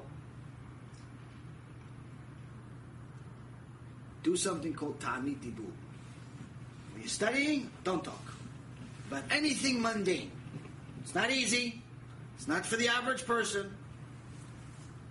But anyone that wants miracles in their life, do this for 2 hours a day for at least 90 days in a row.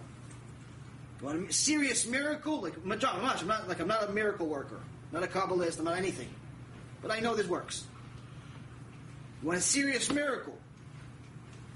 You do Ta'anit Dibur, 2 hours. Serious learning. Now don't start learning like you're learning ABCs. Learn serious Torah for 2 hours straight.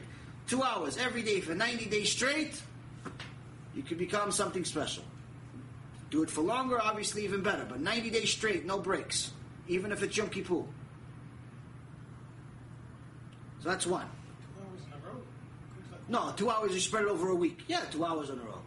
What's the meaning if it's not 2 hours in a row? If it's not 2 hours in a row, it's not really studying.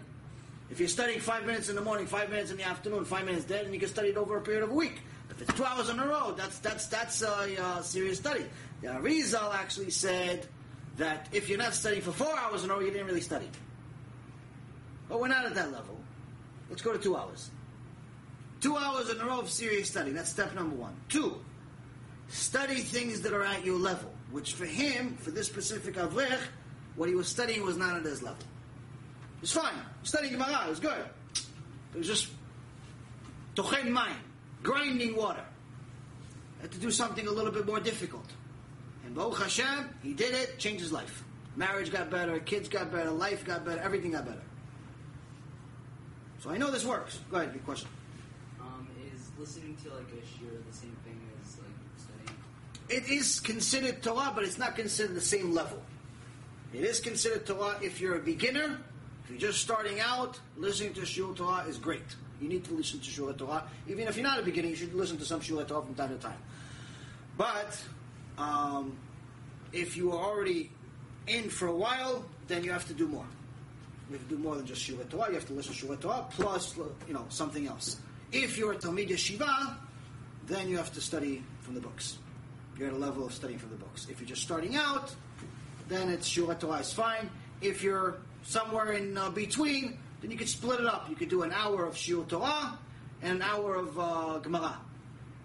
An hour of, something that stimulates your brain. Don't just read like Sipurei Tzadikim. It's considered Torah. No, don't disrespect the Sipurei Tzadikim or any part of the Torah. All of it is good. But if you want miracles to happen pertaining to this 90-day thing that I'm talking about, it has to be Torah that causes you to sweat. Like I've been sweating for the last hour and a half here from the heat, like that. You forgot to turn on the air conditioner today. It's on. We're all cold over No, here. because Tzaddik in the back turned it on. Because he was suffering. You saw me suffering, so he started suffering for me. You've been watching me melt over here like an ice cream. Next one, I got it back. So, Where does Rambam get his chidush from in Ilchot Isurei Be'ah? He gets it from this Mishnah, because this Mishnah says, "Amalech b'derech yechidi u'mefane libo lebetala." One who turns his heart to idleness. Person that leaves his heart open to shtuyot, to nonsense. He's thinking about baseball and basketball games. He's thinking about the stock market of what's going to happen tomorrow when the market opens at 9:30. He's thinking about stock options that he bought and whether it's going to expire on Friday. He's thinking about the girl that he met, whether she's the one or she's not the one. He's thinking about what is he going to do this weekend. He's thinking about shtuyot. He's thinking about this world. He's not thinking about the next world, the real world. He says, him, for sure he's going to create demons. Maybe not now, in an hour from now. It's going to mitzvah. Maybe not now, maybe in an hour from now. Maybe 2 hours. But he's definitely going to create demons tonight. Why? His heart is empty. There's no chokhmah in it. There's nothing there. He's wasting his life.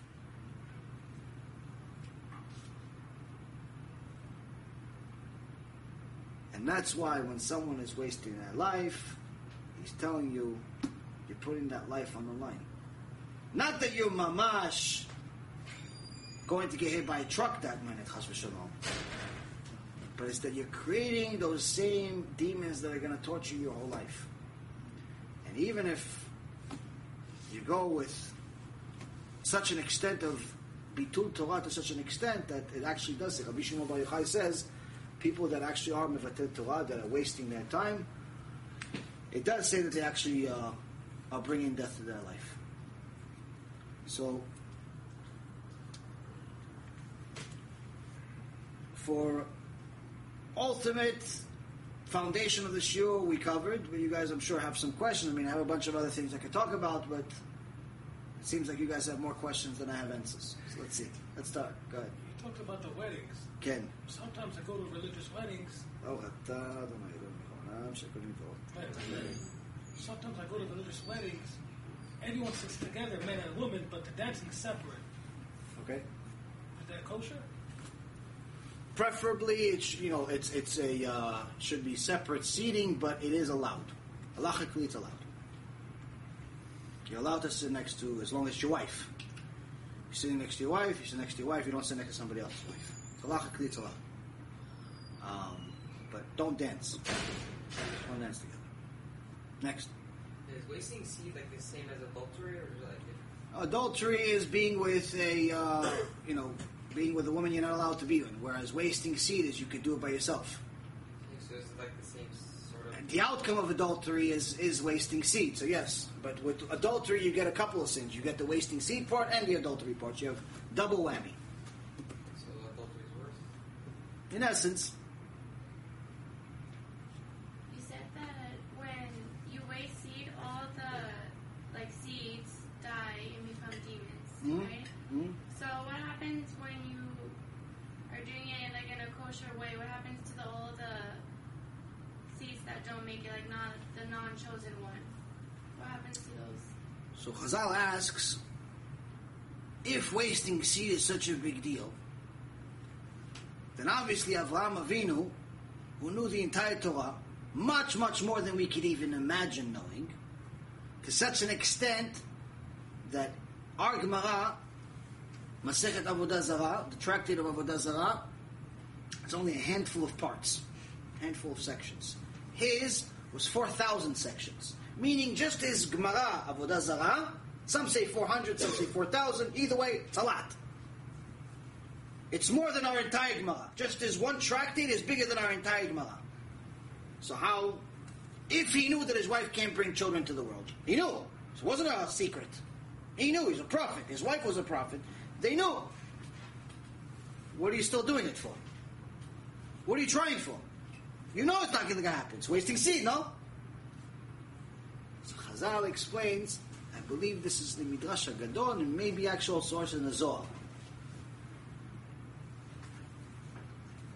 that all of those seeds that they used for the 90 years of not having children, or obviously a little less than that, ended up creating the neshamot of all the gerim.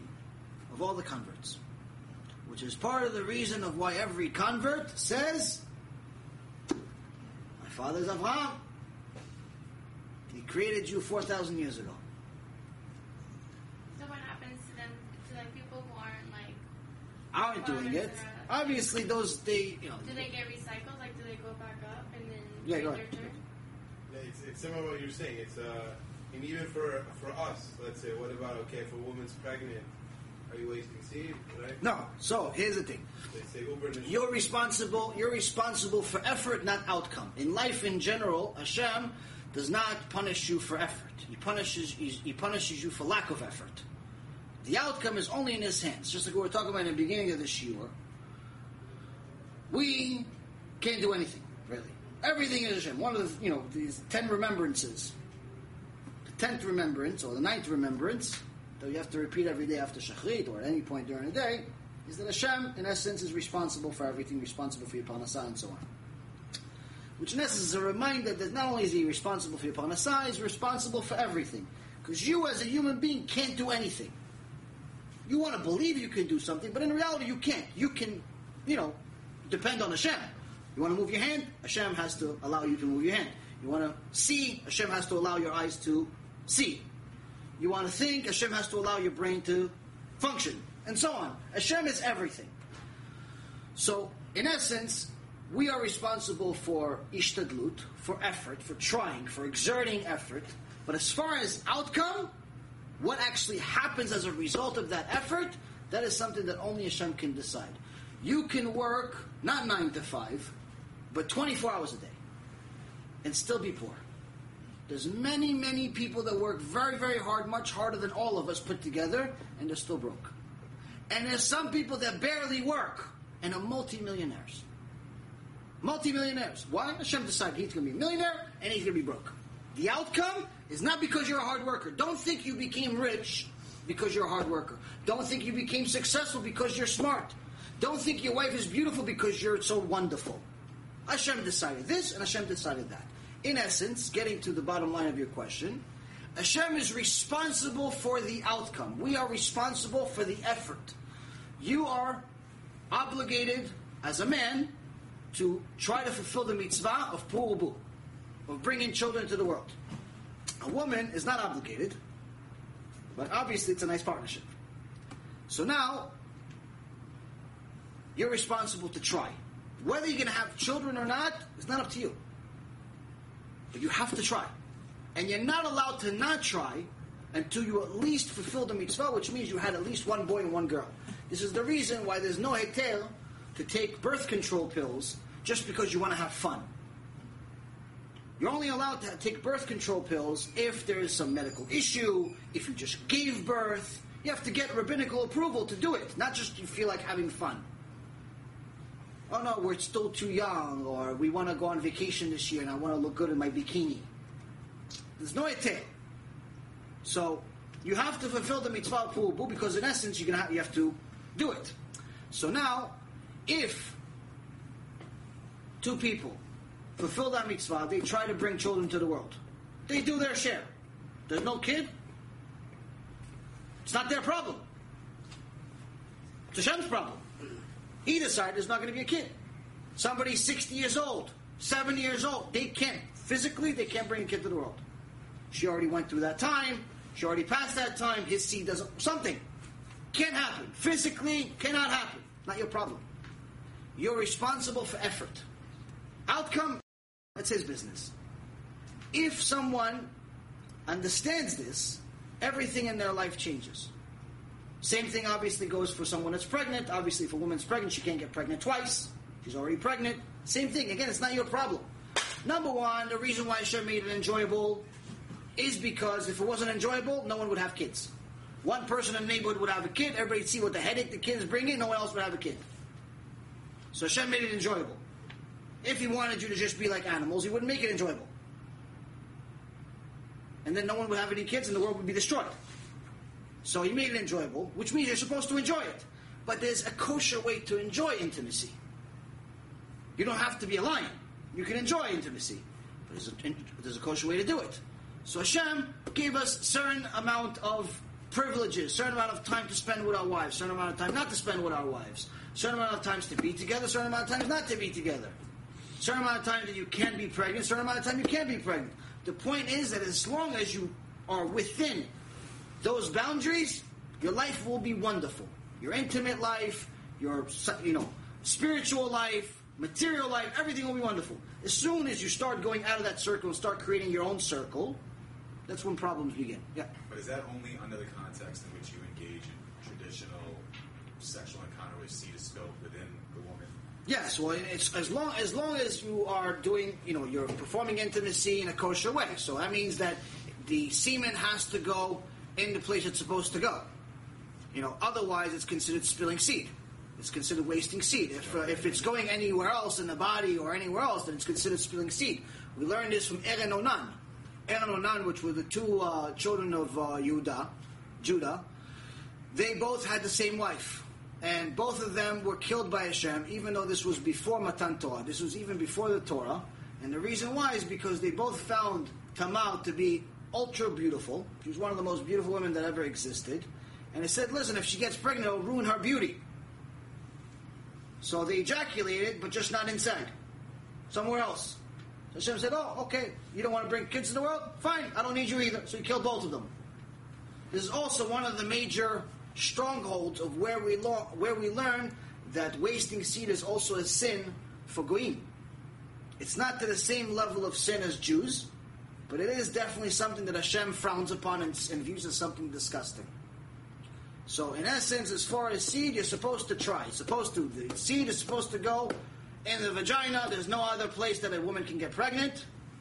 And as long as it's there, you're fine. Whether there's a baby or not is not your business. Whether you become rich or not your business. Whether you are going to become a Talmid Chacham or not your business. You are just supposed to try.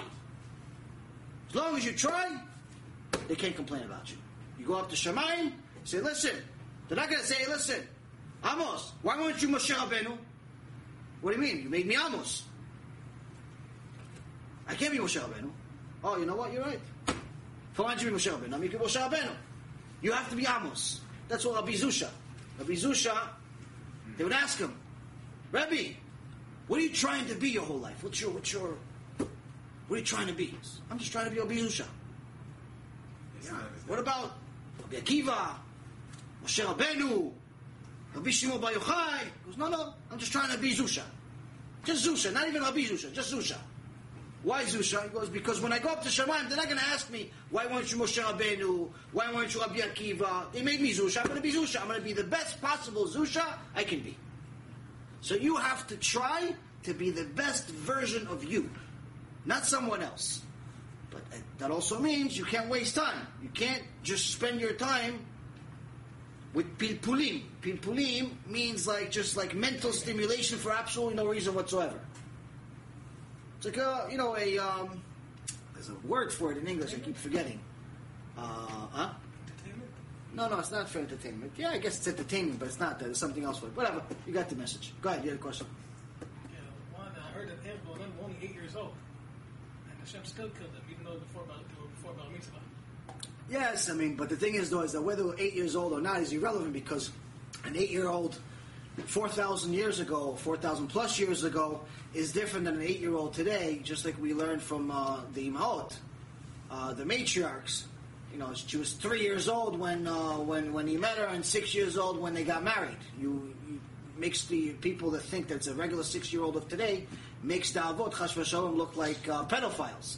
So obviously we know that it's not a 6-year-old of today. How do we know? What's the proof? You see that she actually watered 10 camels. What 6-year-old can lift one bucket to water one camel? So it's like the duration of time. Yeah, so it was 3, she was on earth only 3 years, or only 6 years, or only 8 years, but the body developed differently. People were much bigger back then, they matured much faster, and so on. The problem with people is today, especially, and really all the time, but especially today, is that people put permanence on everything. Meaning that we think that everything was always like this, will always be like this. If I'm sad, I'm always going to be sad. If I'm happy, I'm always going to be happy. If I'm rich, I'm always going to be rich. If I'm sick, I'm always going to be sick. Everybody thinks that everything is always going to be. Always was, always will be. People were always this big. People were always this. It's wrong. the world is the way it is now, but it wasn't always like this. We are not smarter than our ancestors just because we have iPhones. As a matter of fact, previous generations were drastically smarter than us. To such an extent that anyone that learns just a little bit about Rambam, he learns a little bit of Rambam, I think I told you guys this, learns a little bit of Rambam, understands within, learn it for a couple hours, 3 hours, 4 hours, actually, serious learning of Rambam, you'll understand that our intellect, as smart as you are, you can have 200 IQ. As smart as you are, your intellect is closer to a monkey than the Rambam. You're closer. Just no offense. I'm included in the monkey equation here. The intellect of the smartest human being today is closer to the monkey's intellect than it is to the Rambam from 900 years ago. So he didn't have an iPhone. He didn't have an iPad. He didn't have a computer. It doesn't mean anything. Technological advancement doesn't mean intellect. So, and also keep in mind that the ones that actually are smart are the ones that create something, not innovate. Innovation is good, but it's not like creation. It's not like really inventing something. Go ahead. So, let's see, we all have probably billions and billions of shadim we made. How do we kill them all?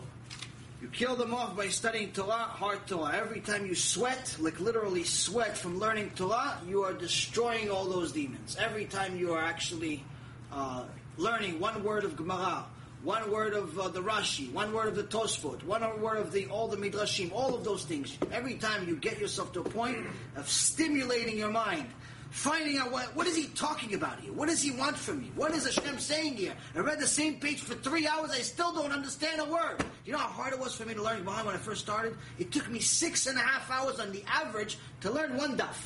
One daf, 6.5 hours. I wanted to kill myself. I'm like, what do you mean? I was the smartest guy ever, and I'm an idiot.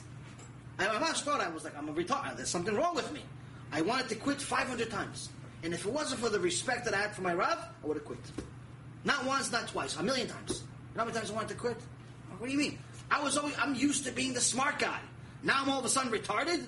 I can't figure out what this guy is saying. I'm learning it for 6 hours. And after the 6 hours, I still don't know what he's talking about. It's not like after 6 hours, I'm like, I know by heart. 6.5 hours just to read the words. What? Rashi. This. 6.5 hours, and I look at the page.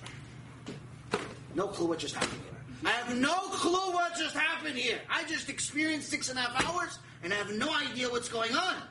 And what I had to do in the beginning, give you guys a little bit of a secret of how much I had to torture myself to learn Torah in the beginning. I still have to torture myself a little bit. I used to study outside. I used to study outside a lot. And the reason why is because it was hot or really, it's either too hot or it's too cold. So either way, my body was torturing. My body's tortured, that means I'm staying awake.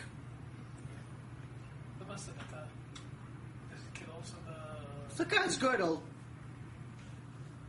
it's not going to kill your demons.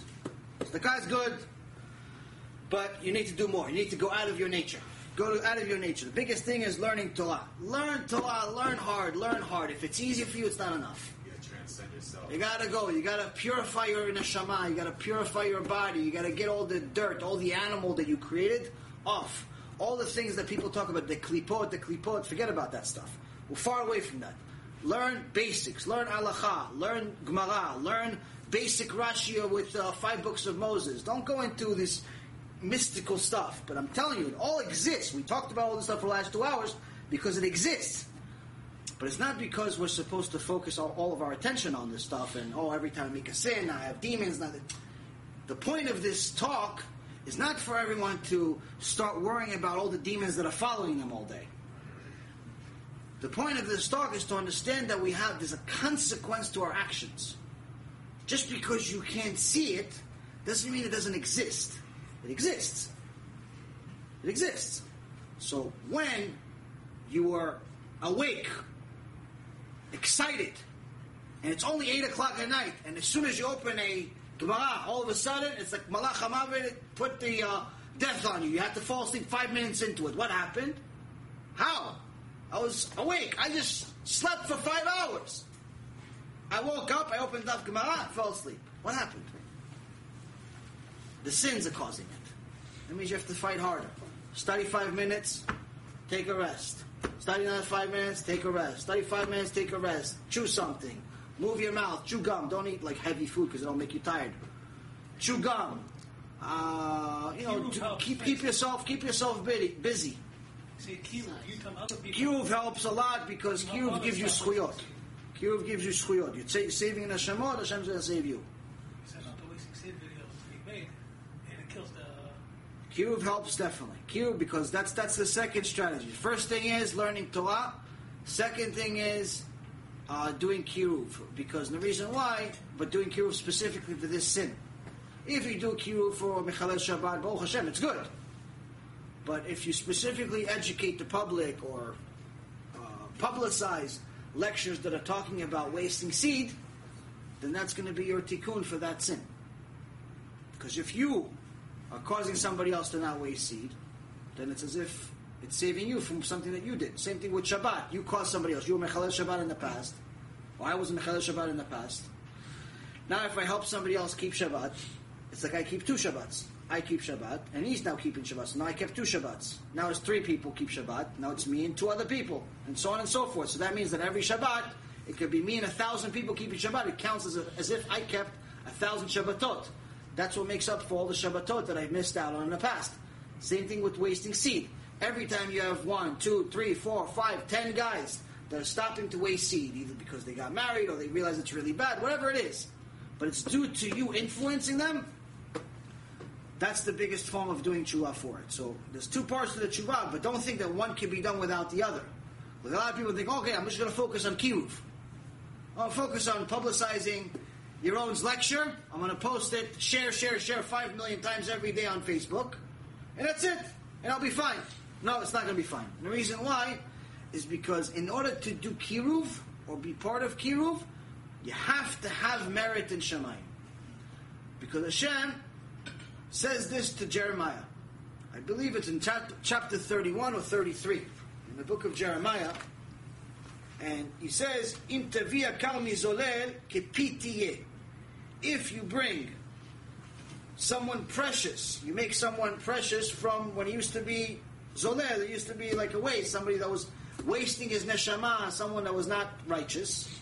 You make someone that's wicked into righteous, you will be like my mouth. What does it mean, like you will be like my mouth? Chazal explains it is that just like Hashem says to the tzaddikim, I created the world and I can revive the dead, you will be the same. So now, if Hashem is telling you, you help somebody else do tshuva, that means that whatever comes out of your mouth, it's as if I said it. If you pray for somebody, there's a decree in Shamayim, chas v'shalom, somebody to be sick, somebody to die, somebody to lose money, something bad supposed to happen.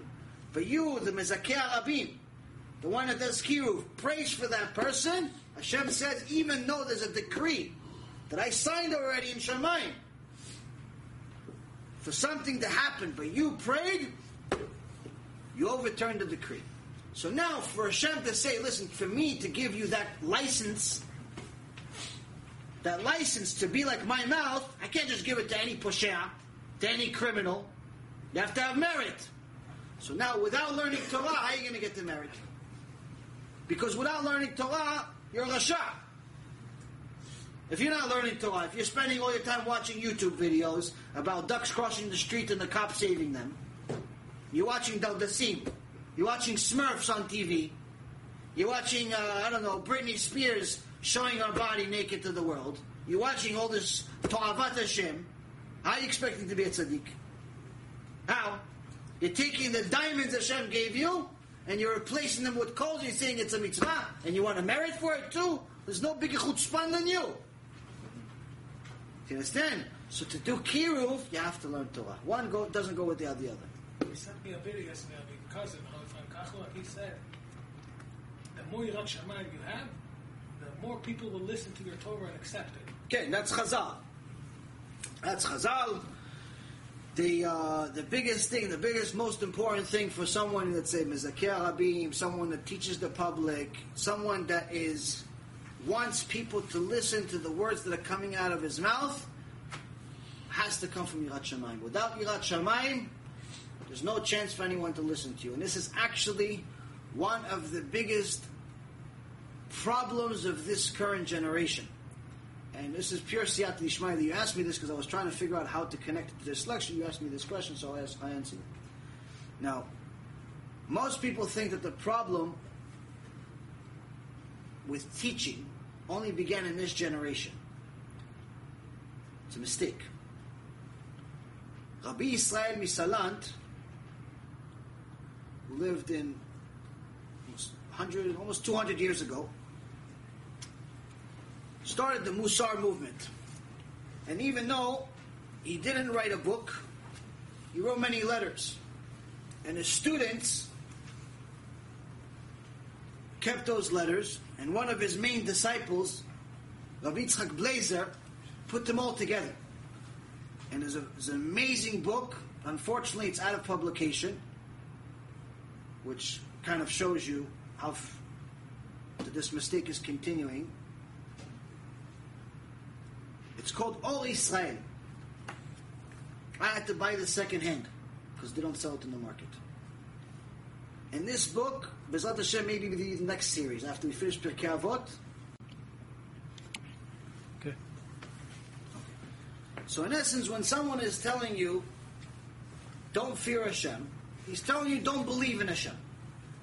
That's what he's telling you. Because Chazal here is telling you that without fearing Hashem, there's no connection. It's a one-pronged club. The Rambam in Mishneh Torah, Yesodei Torah, chapter 1, says the following. He says that there are two verses in the Torah that seem to contradict each other. The first one indicates that the heavenly fear brings a person to performance of mitzvot, as it says in Sefer Dvarim, Deuteronomy chapter 10, verse 12 and 13. It says, "Now, O Israel, what does Hashem your God ask of you? Only to fear Hashem your God, to observe the commandments of Hashem and His decrees." So here we learn, Hashem said, what does Hashem want from us? He wants us to fear Him, which Rambam says, after that it says to serve His commandments. So in essence, fearing Hashem leads us to doing His commandments. But on the other hand, the second verse teaches us that we are only commanded to perform the mitzvot in order to fear Hashem. It's also written in Deuteronomy chapter 6, verse 24. Hashem commanded us to perform all of these decrees to fear Hashem your God. So the Rambam explains so how do we explain this contradiction? On one hand, he's telling us fear Him so you do the mitzvot. On the other hand, he's telling them do the mitzvot so you can fear Him. It seems like it's two opposites. Which one comes first? So he says the following. He says the resolution to this contradiction lies in the fact that there are three different tiers of fear. The first one is the beginning, which precedes the observance of the mitzvot. This is the fear of the king, which prevents a person from transgressing his directives. This is yirat ha'onesh. This is fear of punishment. Outright saying you're not going to do anything until you're afraid of punishment. We'll explain in more detail in a second. It is concerning this level of fear that we read in Pirkei Avot. Rabbi Hanina ben Dosa says anyone who fears of sin takes precedence over his wisdom. Anyone whose fear of sin takes precedence over his wisdom will endure. The second tier of the end is that this is true fear. This is yirat ha'omemut, fear of His majesty, of His divine majesty, meaning that a man cannot attain this level until he first performs all of the mitzvot. After reaching this stage, a person then shifts to the virtue of love, for a person can only love the Almighty after first coming to fear Him. Explanation in simple English is this. Rambam and Rabbi Yitzchak Misalant and his disciple is telling us the following. To say that you're going to love Hashem by skipping Yirat Hashem is impossible.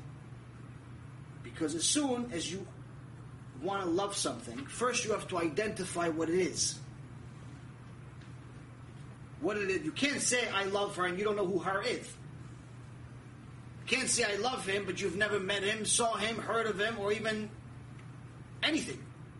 You have to know what you're dealing with. There has to be a connection. in order to have a genuine connection with Hashem Yitbarach,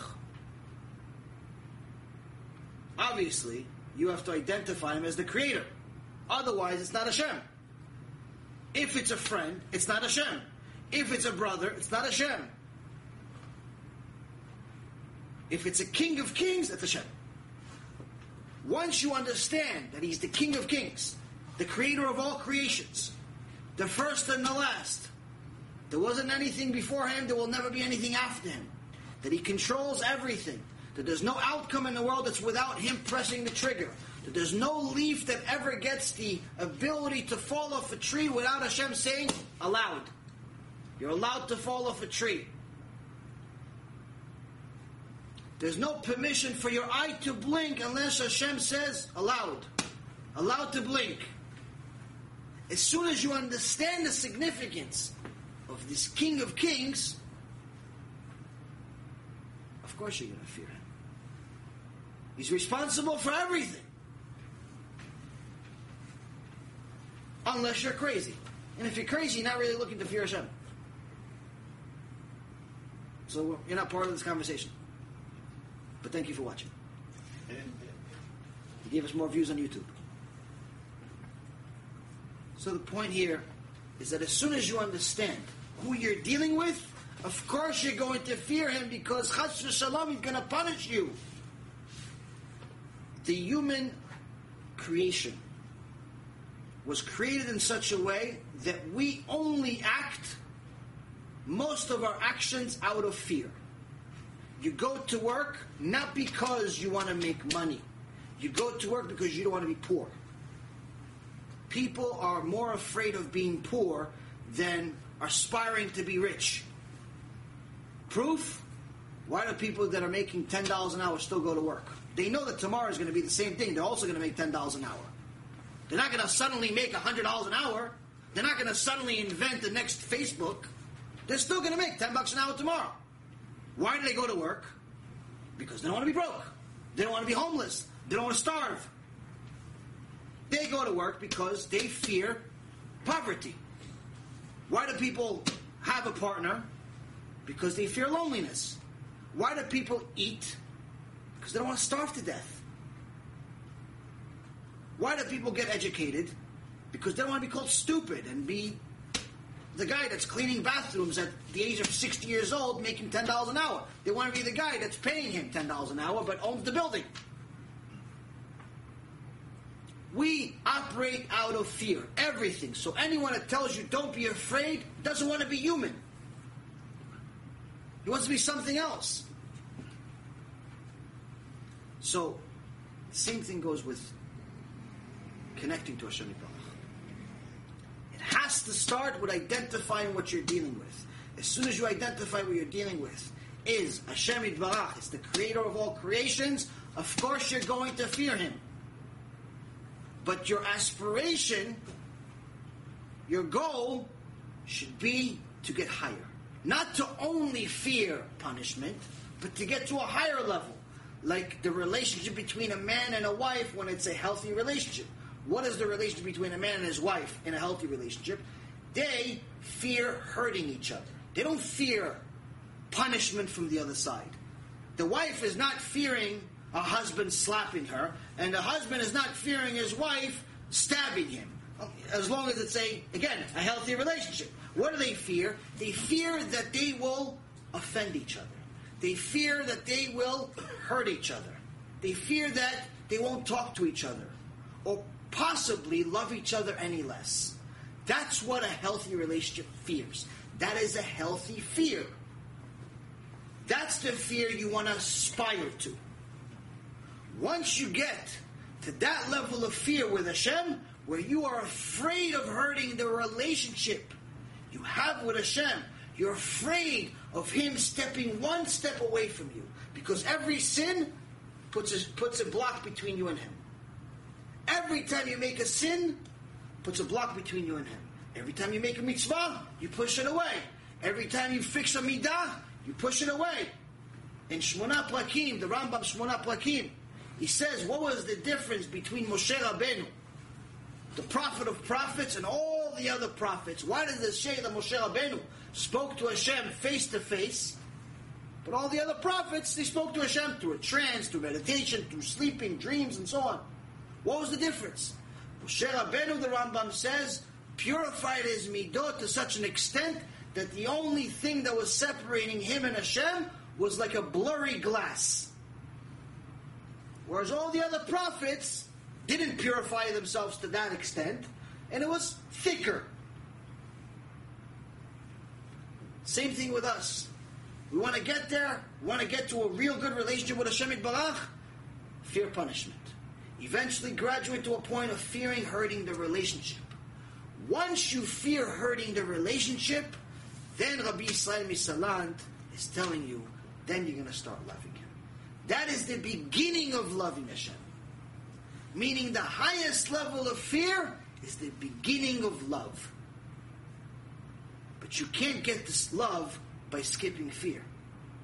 Because loving Hashem without fearing Him is impossible. It's not me saying it. This is everywhere. Sifrei Tzadikim, MUSSAR, Gemara, anywhere. So how do you explain so much teaching today of all these people with long payas telling you, love Hashem, love Hashem. Yeah, He loves you, He's your brother, He's your father, He's your sister, He's your everything. And everything, it makes Hashem Elochem sound like a Care Bear. Oh, He loves you, you're wonderful. Yeah, but Mechal Shabbat. Yeah, but He loves you. Yeah, He loves you, but He's going to punish you if you don't do tshuva. You know that, right? It says it in the books. What is this? Where is this coming from? I don't know. That I don't know. What I do know, I know business. Ran a multi-million-dollar firm for 16 years. I know a little bit about business. And I know that being nice, telling people what they want to hear, telling people that tzaddikim, telling them they don't have to improve, that they're all perfect, they're all wonderful, making them feel good inside, making them feel like Care Bears, opens wallets. Makes donations much larger. Builds buildings, even though they're conservative and reform shuls. So, on those, they say, when you're not allowed to teach Torah for money, that's what it's referring to. It's not referring to that you're not allowed to collect tzedakah. If you're a rabbi, it's teaching Torah, and you're not spending any time working in the regular world, you're allowed to collect tzedakah. There's no problem. You're Talmid Chacham, you're allowed to live on tzedakah. People will give you tzedakah, no problem. But when you become a kofel, when you change the Torah and you make it sound like one of these fairy tale stories, just because that's what opens wallets, then, my friend, on you they say ahu. On those such people, they call them ahu. Ahu is the worst possible curse there is in the Torah. Source, Parashat Bechukotai or Parashat Kitavo. Whichever one you want to pick. One is worse than the other. Pick one. Next question. So we finished the entire Torah. The more we fear Hashem, the more people are going to fight. In other words, more we fear Hashem, of course. If you obviously fear Hashem, it's going to project in your voice, it's going to project in your character, it's going to project in your behavior. So even if you don't know how to talk, by you fear Hashem, you will impact people's life. If you fear Hashem seriously, you don't even have to talk. If Hashem gave you the gift of speaking, you have speaking ability, then obviously you have to use the talent that Hashem gave you. But if Hashem didn't give you an ability, He still expects you to help people do tshuva. How? With whatever gift He did give you. Every one of you has some type of gift that can influence somebody else to do tshuva. Everyone has that gift. Because there's no way that Hashem is going to create you in such a way where He's going to make it impossible for you to fulfill such a big mitzvah. There's no such thing as missing out. Chazal explains to us that Hashem, just like He created things that are not allowed, He created something that's equally allowed, that tastes the same. Meaning, if someone complains, Bruya actually, I think it was Bruya in the Gemara, complained to Rabbi Meir. He says to him, listen, Hashem forbade us from eating pork. But at the same time He told us that we're not going to lack anything in this world. So how could it be? Rabbi Meir tells us, no, there's something else that tastes exactly like pork. It's a fish called shibuta. And I found out from one of my students in Africa that they still have it in Africa. They have shibuta, it's called. I don't know if it's called shibuta in African, but called shiluta. It tastes just like pork somehow. Personally, I don't like fish anyway, so whether it's pork or not pork, I hate it. But as far as that, it's just one small example where there's no way that you lack anything. Same thing with kiruv, same thing with any mitzvah. Hashem is not going to create you with the inability to fulfill such a big mitzvah. It doesn't necessarily mean that everybody has the gift of gab. Not everybody has to become a professional speaker. Not everybody necessarily has to be very rich. But He definitely gave you the ability to be part of kiruv, to fulfill this mitzvah. How? You obviously have to assess your gift, your time, and your resources. Sometimes people have money, they donate. Sometimes people have talent, they donate the talent. Sometimes people have the gift of gab, they talk. Sometimes they have, they're smart, they can help others. They can write books. You do 1.5 million things to help people get closer to Hashem. And every time you help people get closer to Hashem, you will be blessed. To expand on what he said, there's a thought that the psyche always recognizes truth. So if you're embodying your truth, you don't even have to convey a message. Subconsciously, people will just see something within you that resonates within them, because inherently we all share that same need for validation from the Heavenly Father, that eternal fear. So you don't have to say anything. If you're embodying it in your presence, people it'll reflect outward and manifest in each one of us. In the business world, we used to call it that everyone gets clients that are just like them. Meaning, any business. It's a rule of thumb you should know that your clients are just like you. So if you hate them, you probably hate yourself. They're arrogant because you're arrogant. They're cheap because you're cheap. You get, in essence, your customers are going to be a reflection of you. The people around you are usually reflecting of you. That's why there's an old saying, you are where your friends are. That's where it comes from. But in essence, the same applies in the Torah world, same applies in your learning, same applies in your kids, same applies everywhere. The world is your mirror. The best mirror, by the way, the most clear mirror is your wife, your spouse. But in essence, your surroundings are going to be similar to you. So if you did tshuva because you heard a certain speaker, that's the speaker you got to bring to those people. Because if you were affected by it, most likely the people around you like the same type of stuff you do. They're influenced by the same things you are. So you like, let's say, for example, Rav Mizrahi, you bring in Rav Mizrahi CDs. You like me, you bring my CDs. You like this one, whatever it is. If it's a book, you buy them the book. If it's a movie, you buy them that, whatever it is. Whatever worked for you, that's rule of thumb, it's the first thing you try. Second thing is, which is even more important than the first, you have to look in the mirror yourself, like a real mirror yourself, and assess where you are. You can't tell people to be religious if you're a kofel. You can't tell people, you know what, you really should keep Shabbat, and you're driving on Shabbat yourself. Or, really you shouldn't marry this girl, she's not Jewish, but you're dating a new girl every week. Some are Jewish, some are not Jewish. You can't be a hypocrite. The Gemara says things that are very, very harsh about people that are hypocrites. To such an extent that it says someone that teaches something that he doesn't do himself, it was better that he died at birth. Better that he got choked during labor. The umbilical cord. It's very harsh words. Point being is that the Torah hates hypocrites. So first things first, work on ourselves. Second thing is, start looking at our surroundings.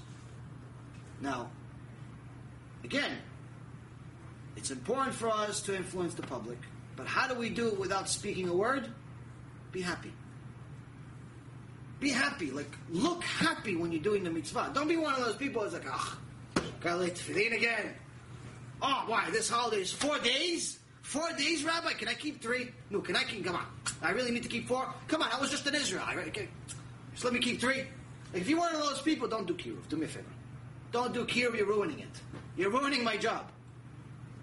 You're ruining it. Why? Because you're making the Torah look so unhealthy. You're looking at making the Torah look so not fun. Who wants to be there? This is actually part of the problem today, where a lot of so-called religious people look miserable. They look sad. They have no emunah whatsoever. They're always stressed out. They do things that they're not supposed to. And even if they're wearing a hat and have a beard that's free and have all these things, they don't look good. They don't make Judaism look good. So it makes people say, why would I want to do that? How do I know this? I'm one of those examples. I saw it. That was one of the reasons I didn't want to be religious. I saw religious people doing things that I wouldn't do as a secular person.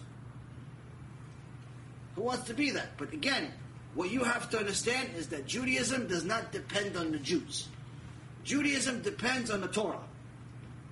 If you follow the Torah, you're a Jew. You don't follow the Torah, your Judaism is on suspension. Even if your mom was Jewish and all that stuff. Doesn't matter. In Mechalel Shabbat, Judaism is on suspension. Go with Eshet Ish, Judaism is on suspension. Shave with a razor, Judaism is on suspension. Make sins on a regular basis knowing there are sins, Judaism is on suspension. Waste seed, Judaism on suspension. You're putting yourself on suspension. You can do tshuva instantly. Point is, don't put yourself on suspension. So it's important for all of us to understand that if we're going to do kiruv, we have to get to a point of enjoying it.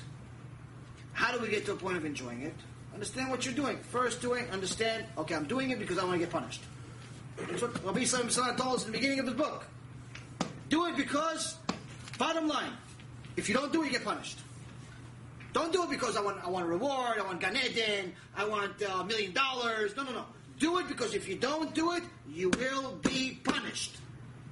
It's very, very important for you to know this. If you don't do it, you'll be punished. There's no etel. Someone that says that Hashem is just going to let things go, they're going to cut them up into small little pieces to show them what they let go, like they do at the butcher. I'm very serious about it. Bottom line reason of why you do anything, if you don't do it, you get punished. That's the beginning. You eventually do it because you want to honor your king. What lover of a king doesn't want to honor him? So you do it because you love your king. My king wants me to jump up and down. I'll jump up and down. I'll just ask him how high. My king wants me to put this piece of leather on my head and piece of leather on my thing that looks weird. I'll do it. My king wants me to not touch my phone for 4 days. I'll do it. My king wants me to marry a certain person. I'll do it. Why? Because I want to honor my king. Eventually, you start noticing that every time you do something little, Hashem gives you a lot. This King of Kings, you do something small, you do this little tefillin, he gives you a zivug. You do this little mitzvah, you keep Shabbat, he gives you parnasah. You give tzedakah, he makes you rich. Doesn't happen instantly, but over time you see how your world comes together, and all of a sudden everyone around you that has the upside down smile, but you're the only one with the right side up smile. You're happy. Every time you do something little, Hashem gives you big. How can you not fall in love with that? But it has to start with fear. It has to start with fear. Anyone that tells you otherwise is a kofer b'Torah. It's a kofer b'Torah. To such an extent, the Gemara, Masechet Rosh Hashanah, page 17, A, says those people will go to a Gehenom that never ends even after the Mashiach. It's Kofer b'Torah. So, and this is also in Rambam, Ilchot Tshuva. Also talks about those people. So, be very, very careful with who you listen to and what you listen to. You want to listen to a speaker? Speak it to whoever. You don't like me? Great. I don't know why you're here for 3 hours. You don't like a different rabbi? Great. Bottom line is, whoever you are going to listen to, make sure they provide proof for what they're saying. It doesn't necessarily need to remember every single thing by heart. Not everybody is a genius Talmid Chacham. But if he's going to tell you something that's different from everyone else, if he's telling you that you can be a Care Bear, and you can do whatever you want, as long as you give tzedakah, okay, can you show me proof? Can you show me in the Gemara that I could violate Shabbat, I could go with whatever woman I want, I could do this, I could do that? Can you show me a source? Oh, the Rebbe said it. Where? Which Rebbe? Where? Where did he say it? When did he say this? When? Where did he write it? Did he write it? He signed his name on it? Where? Where did he say it? Oh, he didn't say it. No, we understood it. Show me proof. Show me proof of who can cancel out the entire Torah. Show me proof. And even if someone that calls themselves a rabbi wrote a book that says something that's contradicting everything that was written before him, like for example this book that came out recently, The World of the Ger. This book is a problem. It's a serious, serious problem to Am Yisrael. It's a bigger problem to the Noahites. Because they decide to be their own poskim. And it's actually making people that could potentially convert to Judaism and fulfill the prophecy that it says in the Gemara, Masechet Avodah Zarah, page 3b, there's going to be a lot of converts. It's making them say, oh, listen, you can keep the mitzvot without converting. You keep Shabbat without converting. Learn Torah without converting. This is against the Torah. No, don't do that. To such an extent, to give you guys an extent of how much of a problem this is. You guys heard of Elisha? Elisha the prophet? You heard of Eliyahu Navi, right? Eliyahu Navi? Eliyahu. You heard of Eliyahu Navi, right? Eliyahu Zachul Tov? Heard. Okay. Eliyahu Navi, Hashem says to the prophet, will come 3 days before Mashiach comes. Mashiach, 3 days, is announced by Eliyahu Navi, 3 days before Mashiach. Eliyahu Navi had a student, had a disciple. His name was Elisha. Elisha the prophet. Elisha the prophet had a assistant, Gehazi was his name. There was a king, a Goy king at the time, that was very sick, had tzaraat. They asked Elisha the prophet if he could do something. Elisha the prophet saw that this person was a good person, and he decided to pray to Hashem to heal him. And instantly he healed him, even though all the other necromancers and all the medicine workers and witchcrafts and everything else, nothing worked. Elisha the prophet, of course with the power of Hashem, prayed 2 seconds, healed. The king was so impressed that he wanted to give him everything. Not only money, but he wanted to convert to Judaism. He wanted to become a Jew. He's so impressed with the power of Torah that this Goy king was planning on converting himself and his entire nation. Elisha says, I'll teach you to convert, no problem. Whatever you need, we'll help you. But I don't want any money. You ever hear a rabbi say, I don't want any money? Changing times. I don't want any money. Hashem gives me parnasah. The Goy is even more impressed. He was impressed now he's impressed times 100. He starts walking away. Elisha walks away. Gehazi is eating his heart. It's like, this guy's a millionaire. He's a billionaire. Take a check from him for a few million. What do you care? He's thinking to himself, how could this guy just let go? We just had the bank. We're just about to kill it right now. Buy casinos, buy houses, buy this, buy that. This guy just let this go. What's going on with this guy? What's going on with my boss? He said, you know what? Let me sneak out. He sneaks out. He goes back to the king. Goes, yeah, you know, Elisha is very, very humble. He's very humble. So he's not really going to ask you for the money.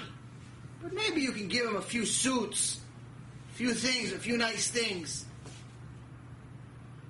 King says, no problem.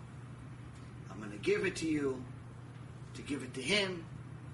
But Chazal says at that moment, the honor that he had for Elisha and for Judaism dropped to such an extent that he still honored him, still respected him, but he no longer wanted to convert to be a Jew. And for that, the Gemara Masechet Sanhedrin says, Gehazi en lo chelek le'olam haba. Has no share of the world to come. You stop the convert from converting, you have no share of the world to come. That's how bad it is. That's how bad it is. So now, when you are enabling people to do things, like you can keep the mitzvot without converting, you can do whatever you want. You can pick and choose parts of the Torah. Keep Shabbat, even though Rambam says you get death penalty. Rambam says a goy that keeps Shabbat gets death penalty. These two new heroes say, no, you keep Shabbat. He was referring to some other people.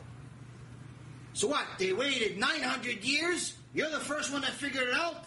Arizal didn't figure it out. All the other giant sages didn't figure it out. Rav Ovadia Yosef. Rav Ovadia Yosef, the giant of giants. He couldn't figure it out. You two figured it out? Between the two of you, you have a few years of Torah. You figured it out by yourself. No one else figured it out? They call it, no, we have a chidush. We have a chidush to the Torah. Shtuyot. So here you have to understand. There's no such thing as an innovation unless it agrees with the past. You will never be right and Rashi wrong. You will never be right and Rambam wrong. Never.